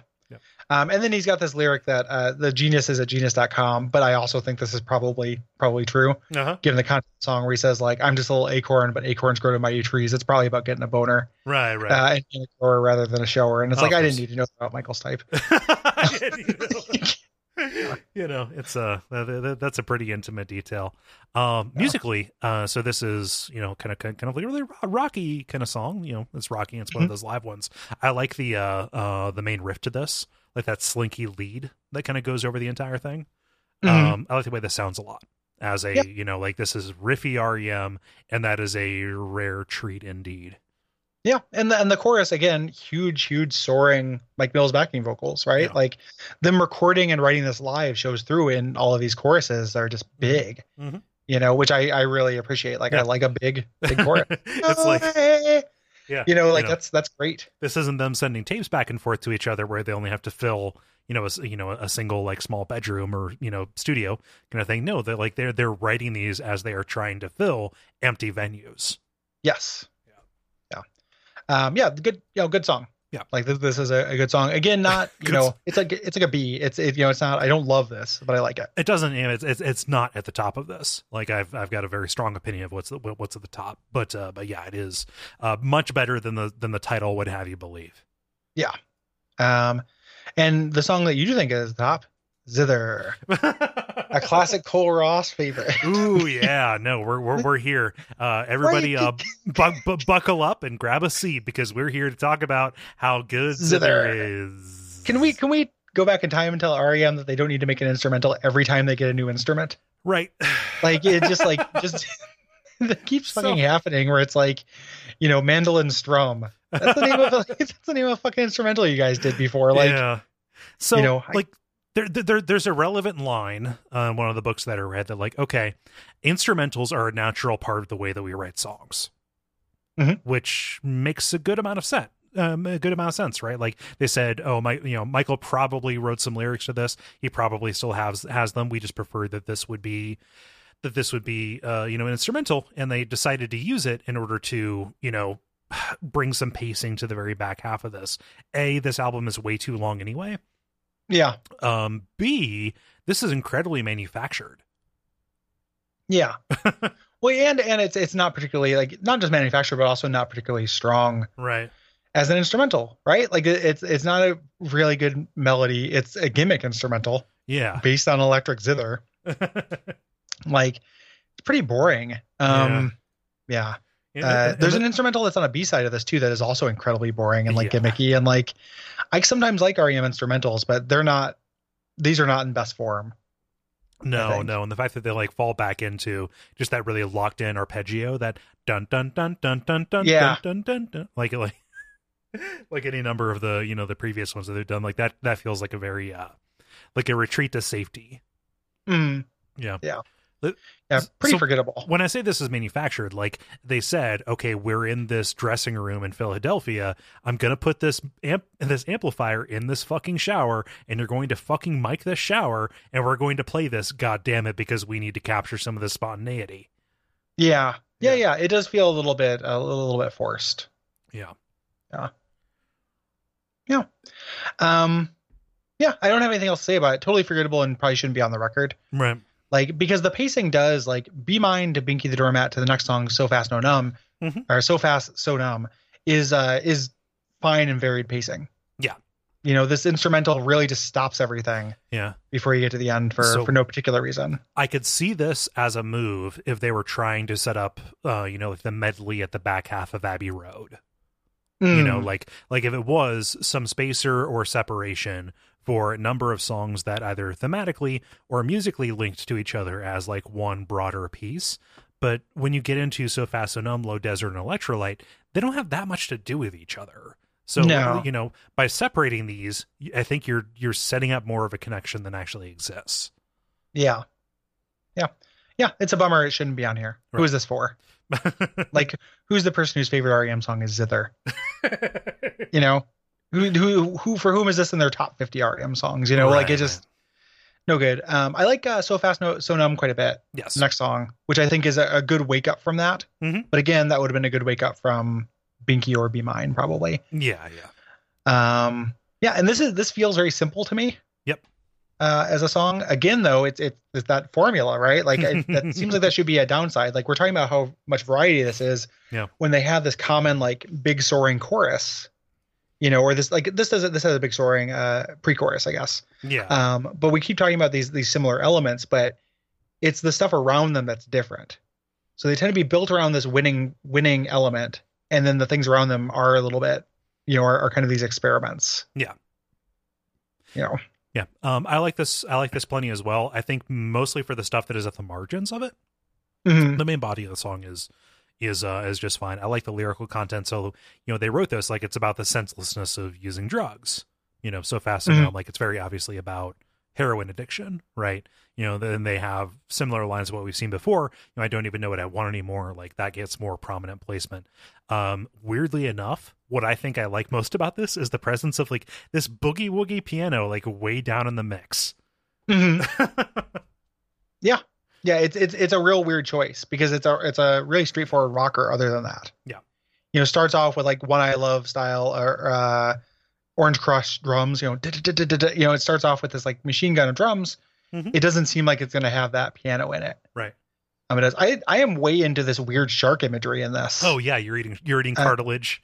Yeah, you're eating cartilage. You're what is the thing about not being able to, you're moving through rough waters, you're swimming in your sleep, like this kind of like all present tense. Yeah. Yeah, this shark stuff is really immediate. Yeah. And good. And then that I also just think it's very like catchy. Right? Like I get the chorus of this song stuck in my head quite a bit. Yeah. I think this is really good. It's again a little bit like the album is too long, which you mentioned, and I think that's true. And this is getting to a fatigue point for me a little bit. Mm-hmm. of these kind of big rock songs, but are like kind of standard, B or B plus rock songs. What I found myself doing and going back and listening to this was actually like I listened to the first half a couple of times, and then I just started on Departure and listened to the second half as its own album. Mm-hmm. Yeah, separate second albums. What I ended up doing a lot of time the first few times I listened to it all the way, and then when I was refreshing my memory more, I would listen to the first 2.5 minutes of every song. And then at some point I'd be doing something, like, okay, I'm ready to hear the next song, and kind of skip over. Even if I don't think the song is objectively too long, because they do move, and if I just listen to it as a song, it works. Yeah. But in aggregate, it does get to be a lot. Yeah. Yeah. Yep. But So Fast, So Numb, another thing that probably would have fit in on Monster, I think. Especially, given that they also had Let Me In. This feels like a companion piece to that. Yeah. Like very different production, very different, like, it is more songly. It's much more like rhythmic and kind of drum based there, but it does have a little bit of that lyric parody. Probably surprising no one. Like I do not like Low Desert. This is my least favorite song on the record by a lot. Wow. I skip it. It's a skipper for me. Yeah, this one falls into the yep, this is the mid tempo. Kind of oatmeal with REM a little bit. Yeah. And nothing about it is so egregious that I would decide to skip it. And, this is where the Neil Young influence kind of comes through the strongest for me. The fact that it is, like a Southern style amp that they're using. They've got this organ that is, present throughout. It was originally called Swamp. And so it has some of that Bayou sound. And the solo itself sounds very Neil Young-ish. So I'm going to get in for that, even for the superficial reasons. I don't think that anything spectacular is happening here, though. Yeah. This is originally a Monster song. Yeah. That the Swamp would have been a Monster song. And I like Neil Young. You're probably a bigger Neil Young than I am if we're going to have a Neil Young off. But I do like Neil Young. Yeah.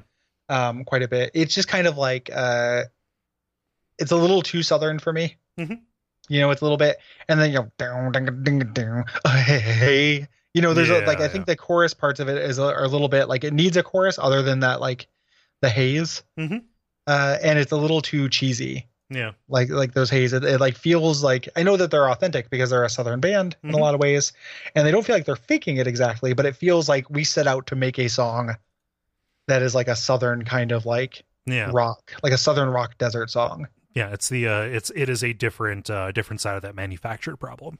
Yes, yeah, it feels a little too intentional for me. Yeah, no, it definitely is more of a chorus than the hey-hays though. They could have done something with that. Yeah, and it just doesn't go into another part the way it feels like it should. And that's what one of the big strengths of this album has been. It's just it's it goes into something. Yeah. All these songs head to a place. Yeah. No, I can see it. I'm not going to argue with it. I don't think it's not my favorite on this, but it's also not the pits. Yeah. It's a middle one for you. Yeah. Yeah. It's also, and some of it is just the alchemy of music where it's just this melody is just not very appealing to me. So I'm, I don't want to hear this right now. It's not, some of it is just that instinctual, whether something sounds good to your ear. It's not really analytical. Yeah. Analytical, I can see the parts that you're picking up on, that are good. As a fellow Neil Youngian, the Neil Youngian subconscious.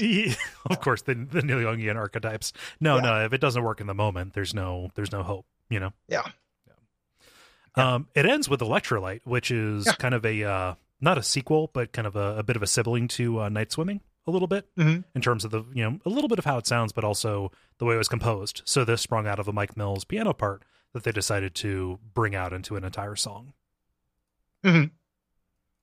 Yeah, and this is quite a bit. It's very light. It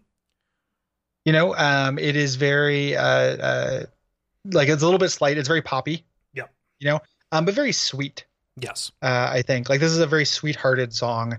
Down to the kind of the cheesiness, that little 3-note ding ding ding piano thing that brings us back into the verse over and over. Yeah.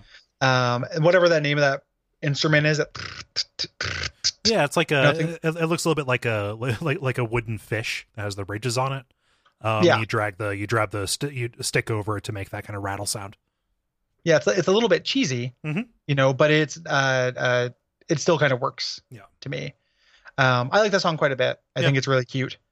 Yep, it's good. And I will often throw around like, slight or saccharine as derogatories in relation to a song. Those probably apply here. But like for me, I would call it like a lightness. I have no idea where the line is between those two things. Or where it comes through. I think that like this works a lot because of the richness of the instrumentation. The fact that they have somebody playing violin makes this feel like authentically Southern or like Celtic or something like that. I think that brings a sweetness to it that actually makes it feel very, very resonant to me. Yeah. Agreed.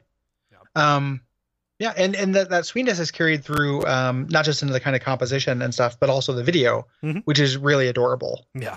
And really sweethearted, which is the band playing, but doing a bunch of very cheesy video effects, which they, kind of didn't do ever in their career. And now we're indulging in, and a real, like a bunch of pictures of cute people chained to things, but kind of being happy about it. And it's like just regular ass folks. Yeah. It's not models. It's just people on the street who's like, hey, do you want to be in an REM video? We're going to chain you to this light post. And you got to try to struggle against it. So what should I be doing? Should I try not to smile? Like, no, like it's fine. Just go for it. Was this a Spike Jonze joint? That's a good question. Yeah, it really looks like it, right? It was that. If any of it, 100%. Yeah, one of them was. Like this has the upside down kind of shots, and also has the rubber reindeer. Yeah. This is a Spike Jonze. Okay, cool. Came back for another bite at the apple after or after Crush with Eyeliner. Yeah. And this is out of videos on this album, I think this is probably the most like interesting one visually at the very least. Yeah. And this is a good album closer. Like it's not overly dramatic. It's just kind of a sweet kiss goodnight. Yeah.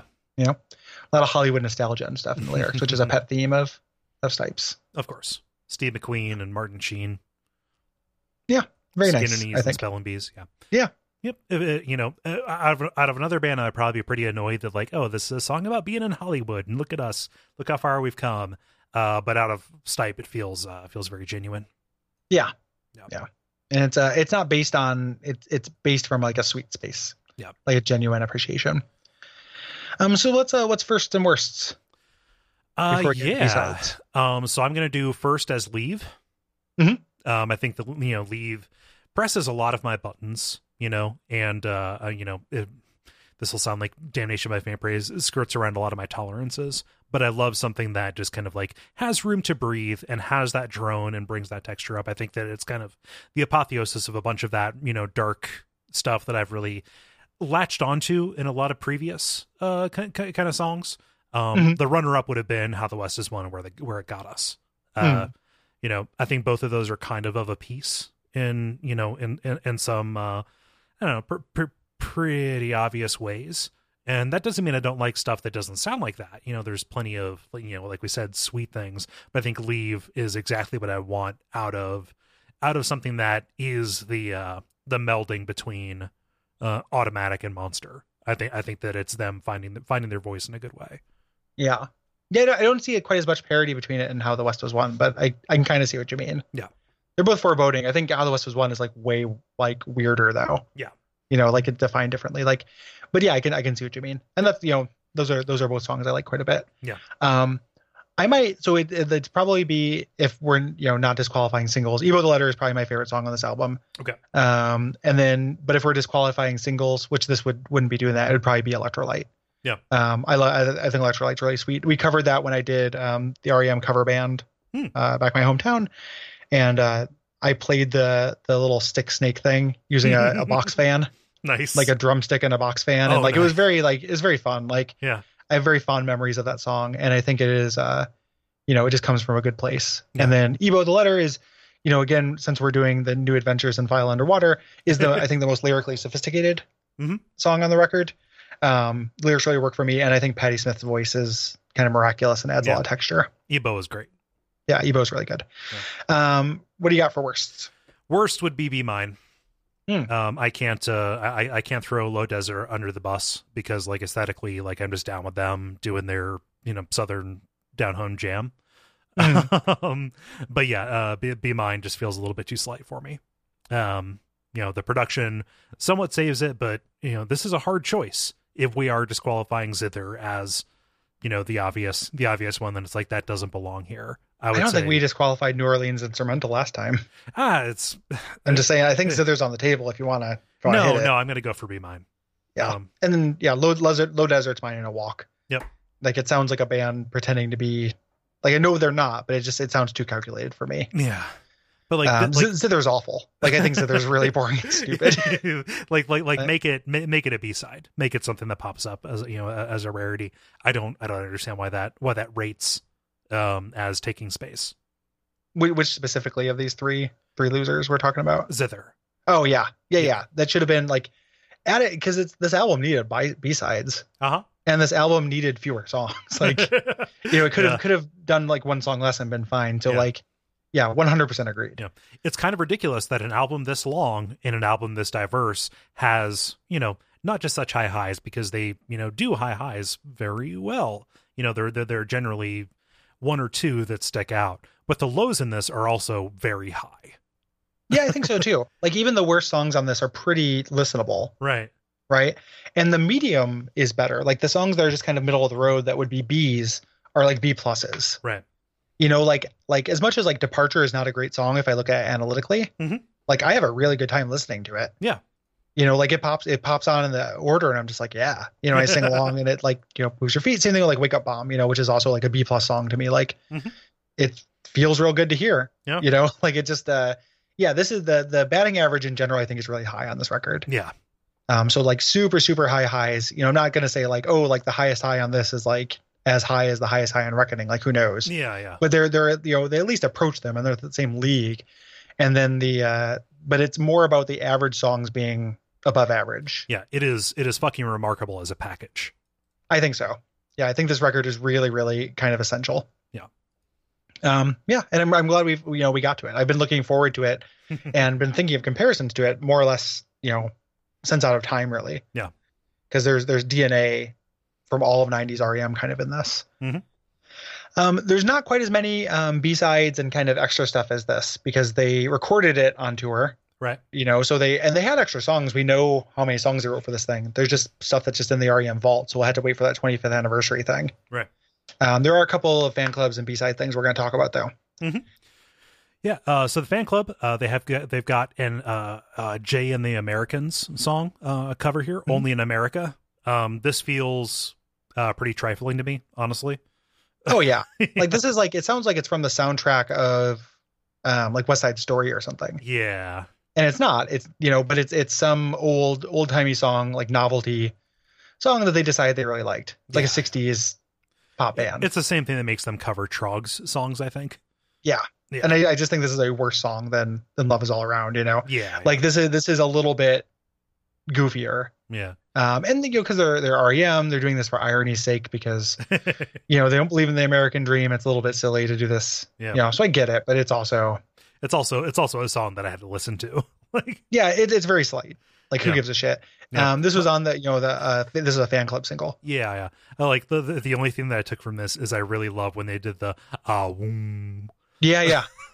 Yeah. They do the Awimoa backing vocals on loan from Lion Sleeps Tonight. Yeah.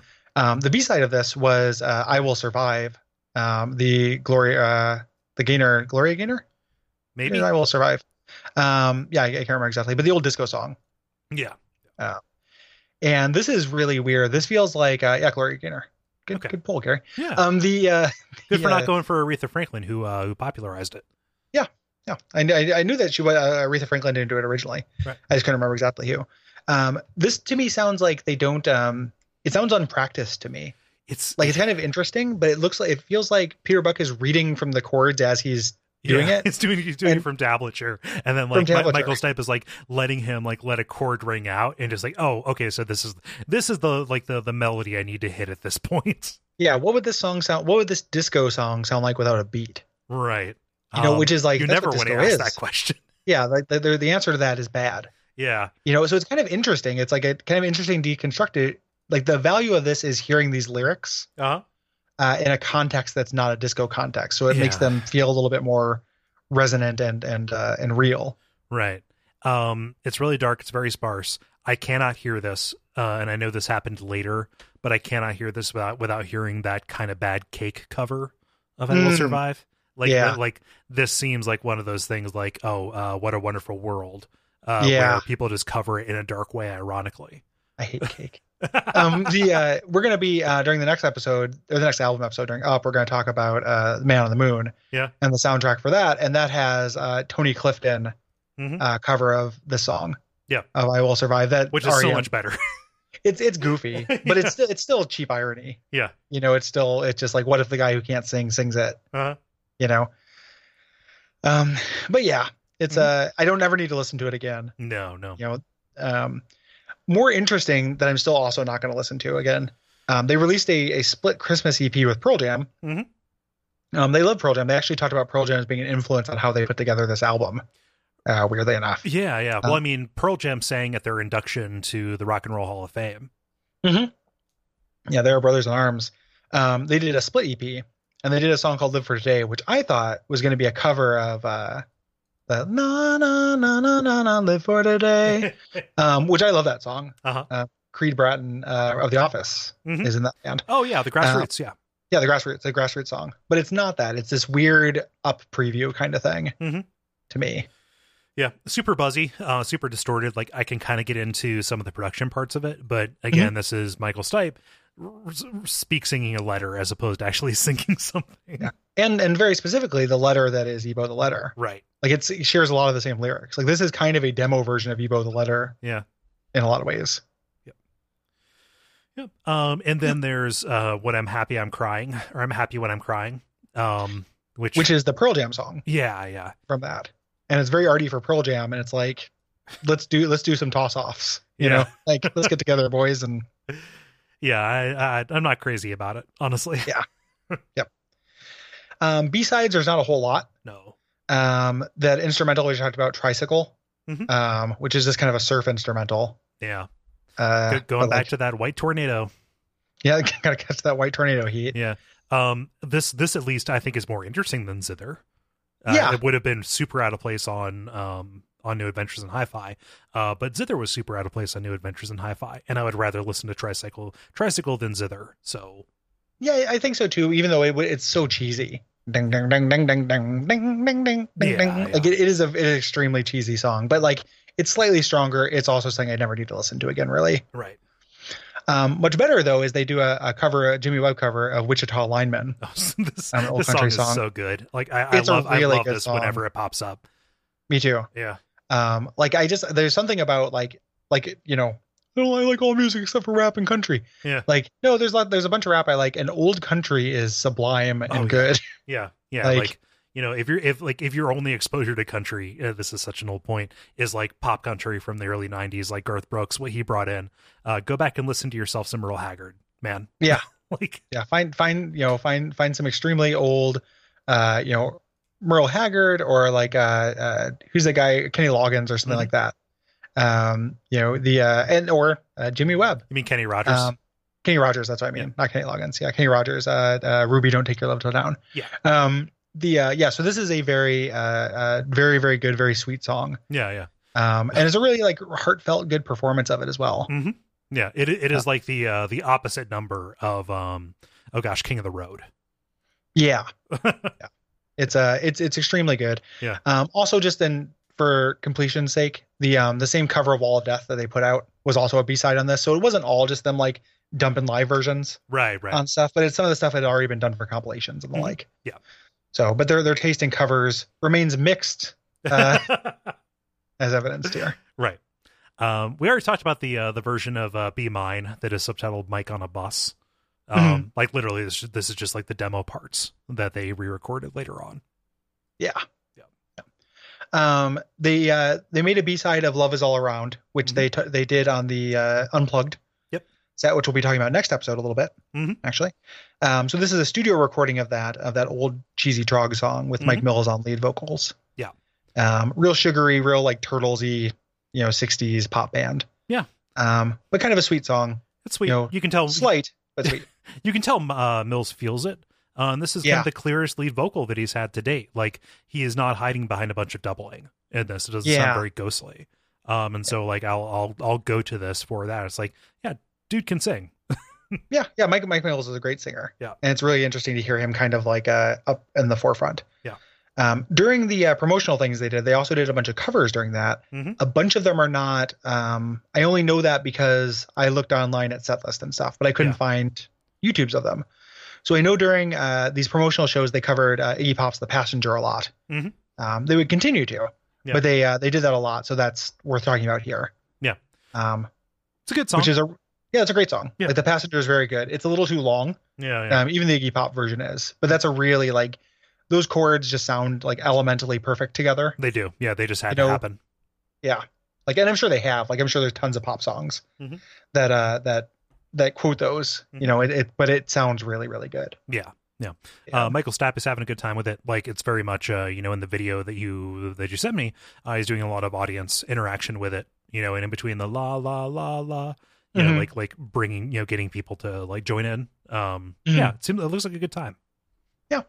And they did a bunch of other covers during this time, which kind of shows like, hey, we're doing a promotional tour, we're not doing a real tour. Many of which I wanted to find. They covered because they did was that other Robin Hitchcock song, the "In the Arms of Love" last time. They did another like Queen of Eyes. They did a "Kingdom of Love," which is a really cool Robin Hitchcock song from back in the day. Yeah. So them being big Robin Hitchcock fans makes me happy because I am as well. Yeah, and that's kind of it for miscellaneous material we have. Yeah. For them, there's less, but that's gonna continue. Yeah. Those days are over. Yeah, those days are behind us. Let's talk about Bill Berry's departure. Bless his heart, good Lord. What a fuck up, what a fighter. So yeah, let's start this sad story with the beginning of Up. So we're getting into again this weird little middle period where we're kind of between albums.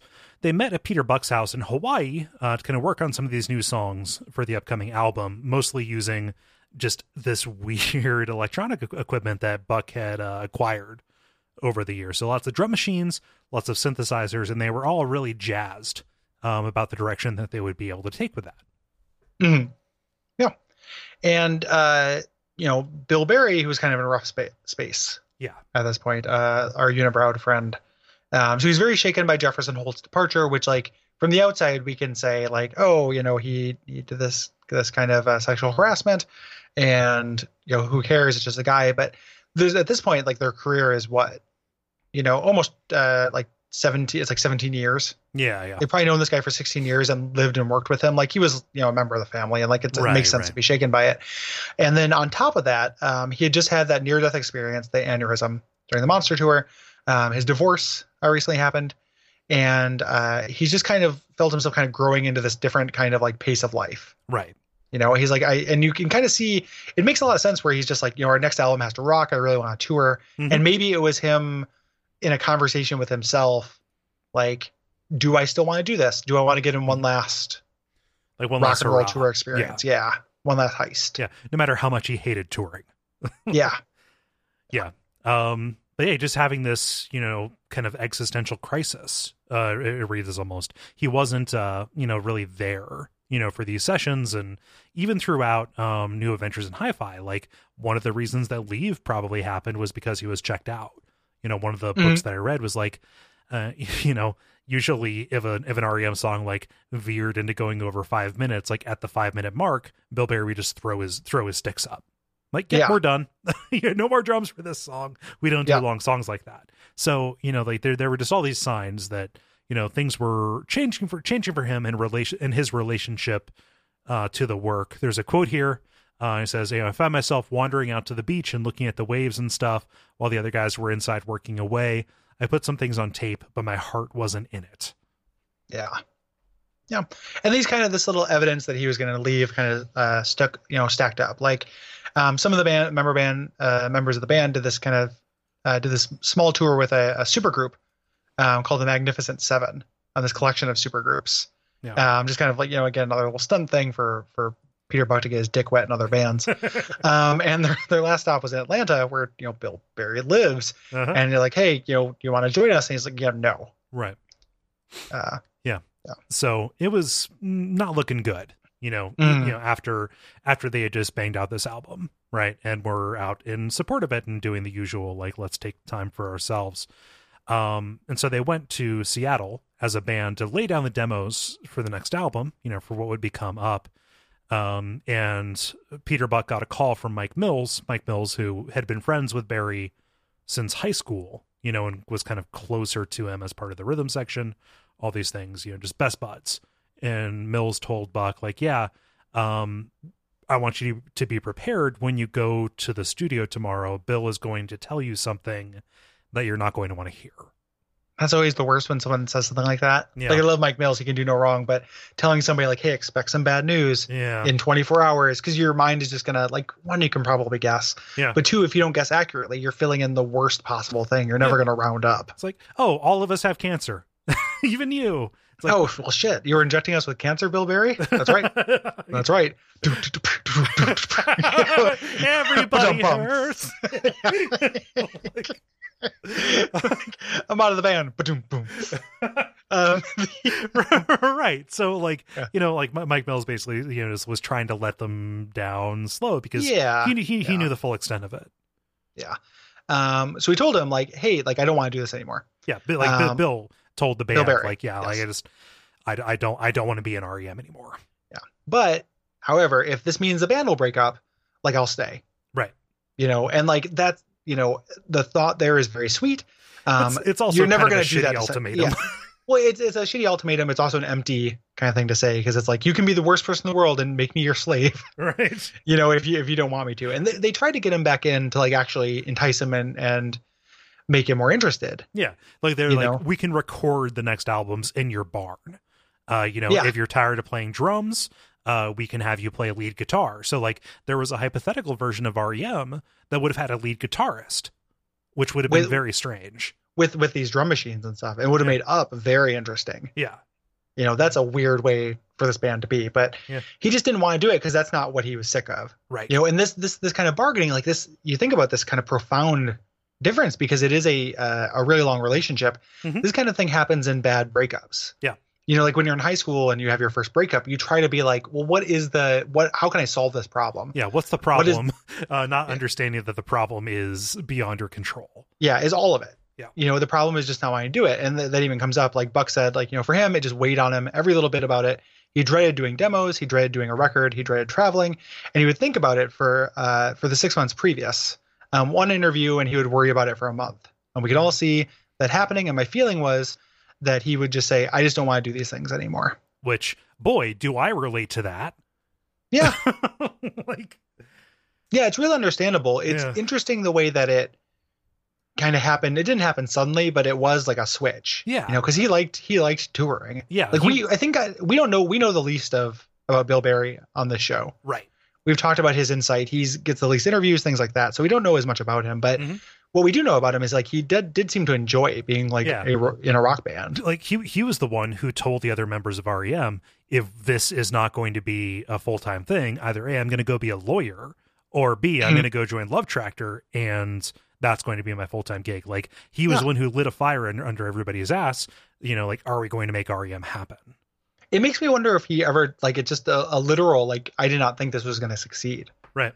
I didn't think that success would mean this. Yeah. And you can't really turn down. I mean, you can turn down success. That's what he ends up doing. But it's hard to. If it's just like, hey, everyone wants to hear your record. Do you want to make it?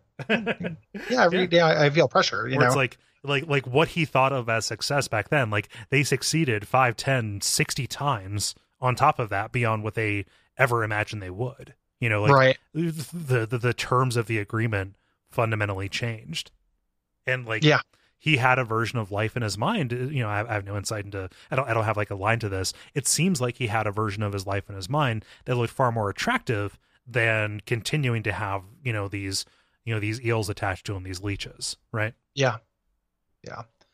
So they tried for a while just to, like, convince him, and tried for 3 weeks, and that was probably a real miserable 3 weeks for all involved. Oh yeah. And eventually they caved. They said, like, no, you don't have to stay, but also we're not going to break up. Right. And Bill Barry's very happy with that. He said, maybe the happiest guy in the world. I didn't want to be the schmuck that broke up REM. Right. So yeah, and this is devastating. We're gonna talk about this a lot during the Up episode, because there's a really good documentary called Falls to Climb that's on YouTube that's about this transition. Yeah, not so much about the breakup, but them like trying to be a band and preparing for that tour, which is the tour I saw them on. So it's like interesting to see them like practice this. And yeah, it's pretty fascinating. Yeah. So like this, remember what we talked about toward the beginning of the episode. They had just let Jefferson Holtz go. They had just, re-signed with Warner Brothers under this historic deal.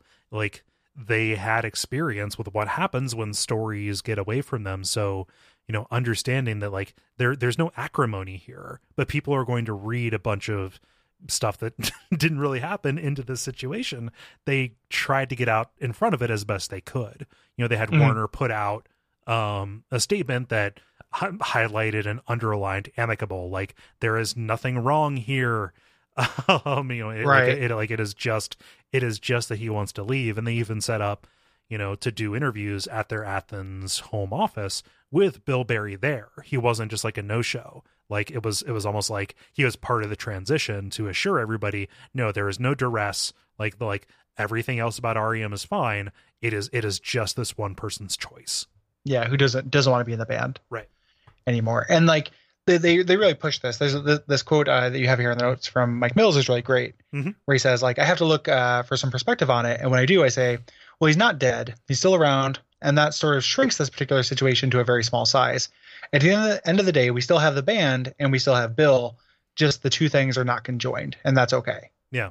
That's fine. And think about this, Mills has been friends with Bill Berry since high school. Yeah. And they fell into this relationship where they were friends and, they shared space and they were creative partners for, 18 years on top of the 7 years they already knew each other. So for him to come out and say this, and there are other quotes about like, oh, if I want to, I can go down to his farm and pet his dog and talk to him, whenever I want. And it's incredibly sweet, but like, you have to look at that. Like, this sucks. This is so hard, to have somebody, exit your life in this profound way. Like, I'm going to be honest here. I'm kind of getting choked up about this. Yeah. As a divorced orphan, I understand. Right. Yeah. So it is, it's a big deal. Right. And it's I'm sympathetic to all involved. Right. Like Bill Berry had that huge sense of relief. Like I didn't break up the band, but, and I'm sure and it was hard for him too. Yeah. Like he didn't have to do the thing he didn't want to do anymore, but he's not hanging out with his buddies. Right. Can you imagine going from being able to see Mike Mills like 3 or 4 times a week to being able to see him once every couple months? Oh gosh, it's terrible. Yeah. I don't know if I could handle that transition. Yeah. You have to be really sure that what you're getting in exchange for that is worth it. Yeah. Exactly. Yeah. So, oh man, and just the whole like I have infinite sympathy for somebody who just doesn't feel it anymore. Totally. Like that. Don't force it. Yeah. We keep talking about this, but it's like sometimes it's okay if you have like we have one album. You have one album in you have one game in you have one novel in you, whatever. That's all fine. Yeah. Bill Berry had a bunch. Yeah. He had like many huge tours, many wonderful like some of the greatest albums of all time in him. Yeah. It doesn't have to be an obligation. Right. This kind of thing doesn't happen if you decide to like quit doing any other kind of job. It's just when your job is bigger than you and touches other people that this becomes this huge deal. Yeah. So like it can happen, and like it makes sense. I'm sympathetic. I hope the only thing I think about is I hope he's happy. Yeah. Right. So like if this wasn't just like a weird, and I'm sure if he regretted it would have been undone by now many times over and it's a moot point because the band's broken up. But I hope he wasn't just like this was just a Band-Aid on greater existential misery that he had. He was going through terrible things at the time. I mean, a near-death experience coupled with divorce, like those are massive, foundation-shaking things for any person, let alone a person who has the demands of, being in a huge rock band placed on top of them as well. Yeah. And he's appeared with them, when they were inducted into the Hall of Fame. Bill Berry is, drummed for them, and, piecemeal, he's gone and drummed for a couple of other things. He just stopped being a part of the lineup. And, the book that I'm reading for research made a big deal to say that, like, of the biggest bands who had a permanent lineup, it was like U2 and REM. Like, nothing ever changed. And it was the inimitable chemistry that made them what they were for so long. And we're going to see the fallout from that for 15 years after this. Yeah. Yeah. It's very interesting to see as a fan of the band. Yeah. I hope he's happy. I know the band guys ended up being fine. Yeah. But they do struggle with it, personally, which we'll talk about, and then artistically. Mm-hmm. And it ends up being one of those rare things that like it made the next album very interesting. Yeah. It's not an unqualified success, but it is, I think, a very good album, and shows its struggle. Yeah, and you think anybody who's listening who isn't like as entrenched in this as we have been over the past several months, a rock band getting rid of a drummer doesn't seem like that big of a deal a lot of the time. That we can get somebody in there, but like, for as much as we've made fun of Bill Berry's contributions with Everybody Hurts or with Tongue, he was an equal songwriting credit. Like, he wasn't just there in the percussion track. It was throughout everything, and in the way his personality complemented everything else. Yeah. It's a bummer. Yeah. But it is. It's also it's a bummer. It's also 20 years ago. Yeah. It's every wound is healed. It is sad. Yeah. It's just, it feels very outsized right now because I've been steeped in it for 72 hours and stewing over it, because like I knew the broad kind of, let's say a landscape of this, but not actually any of the details or any of the quotes. Some of those quotes just gutted me. Yeah. It's very sad. Yeah. And on that note, we're out. We'll be back in 2 weeks with our letters column, our second Dead Letter Office 2, aka File Underwater Unplugged.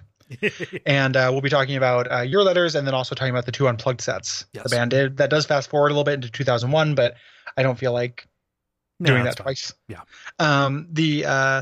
So it's too late though to respond to those. We're recording that in 3 minutes. Yep. So look out for that. But then after that, we're going to be talking about Up.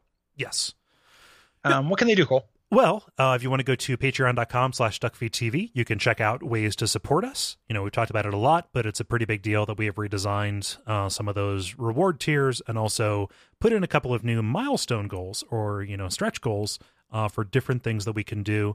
We would really appreciate if you check that out, because this show's existence, it only happened because we met a previous milestone goal.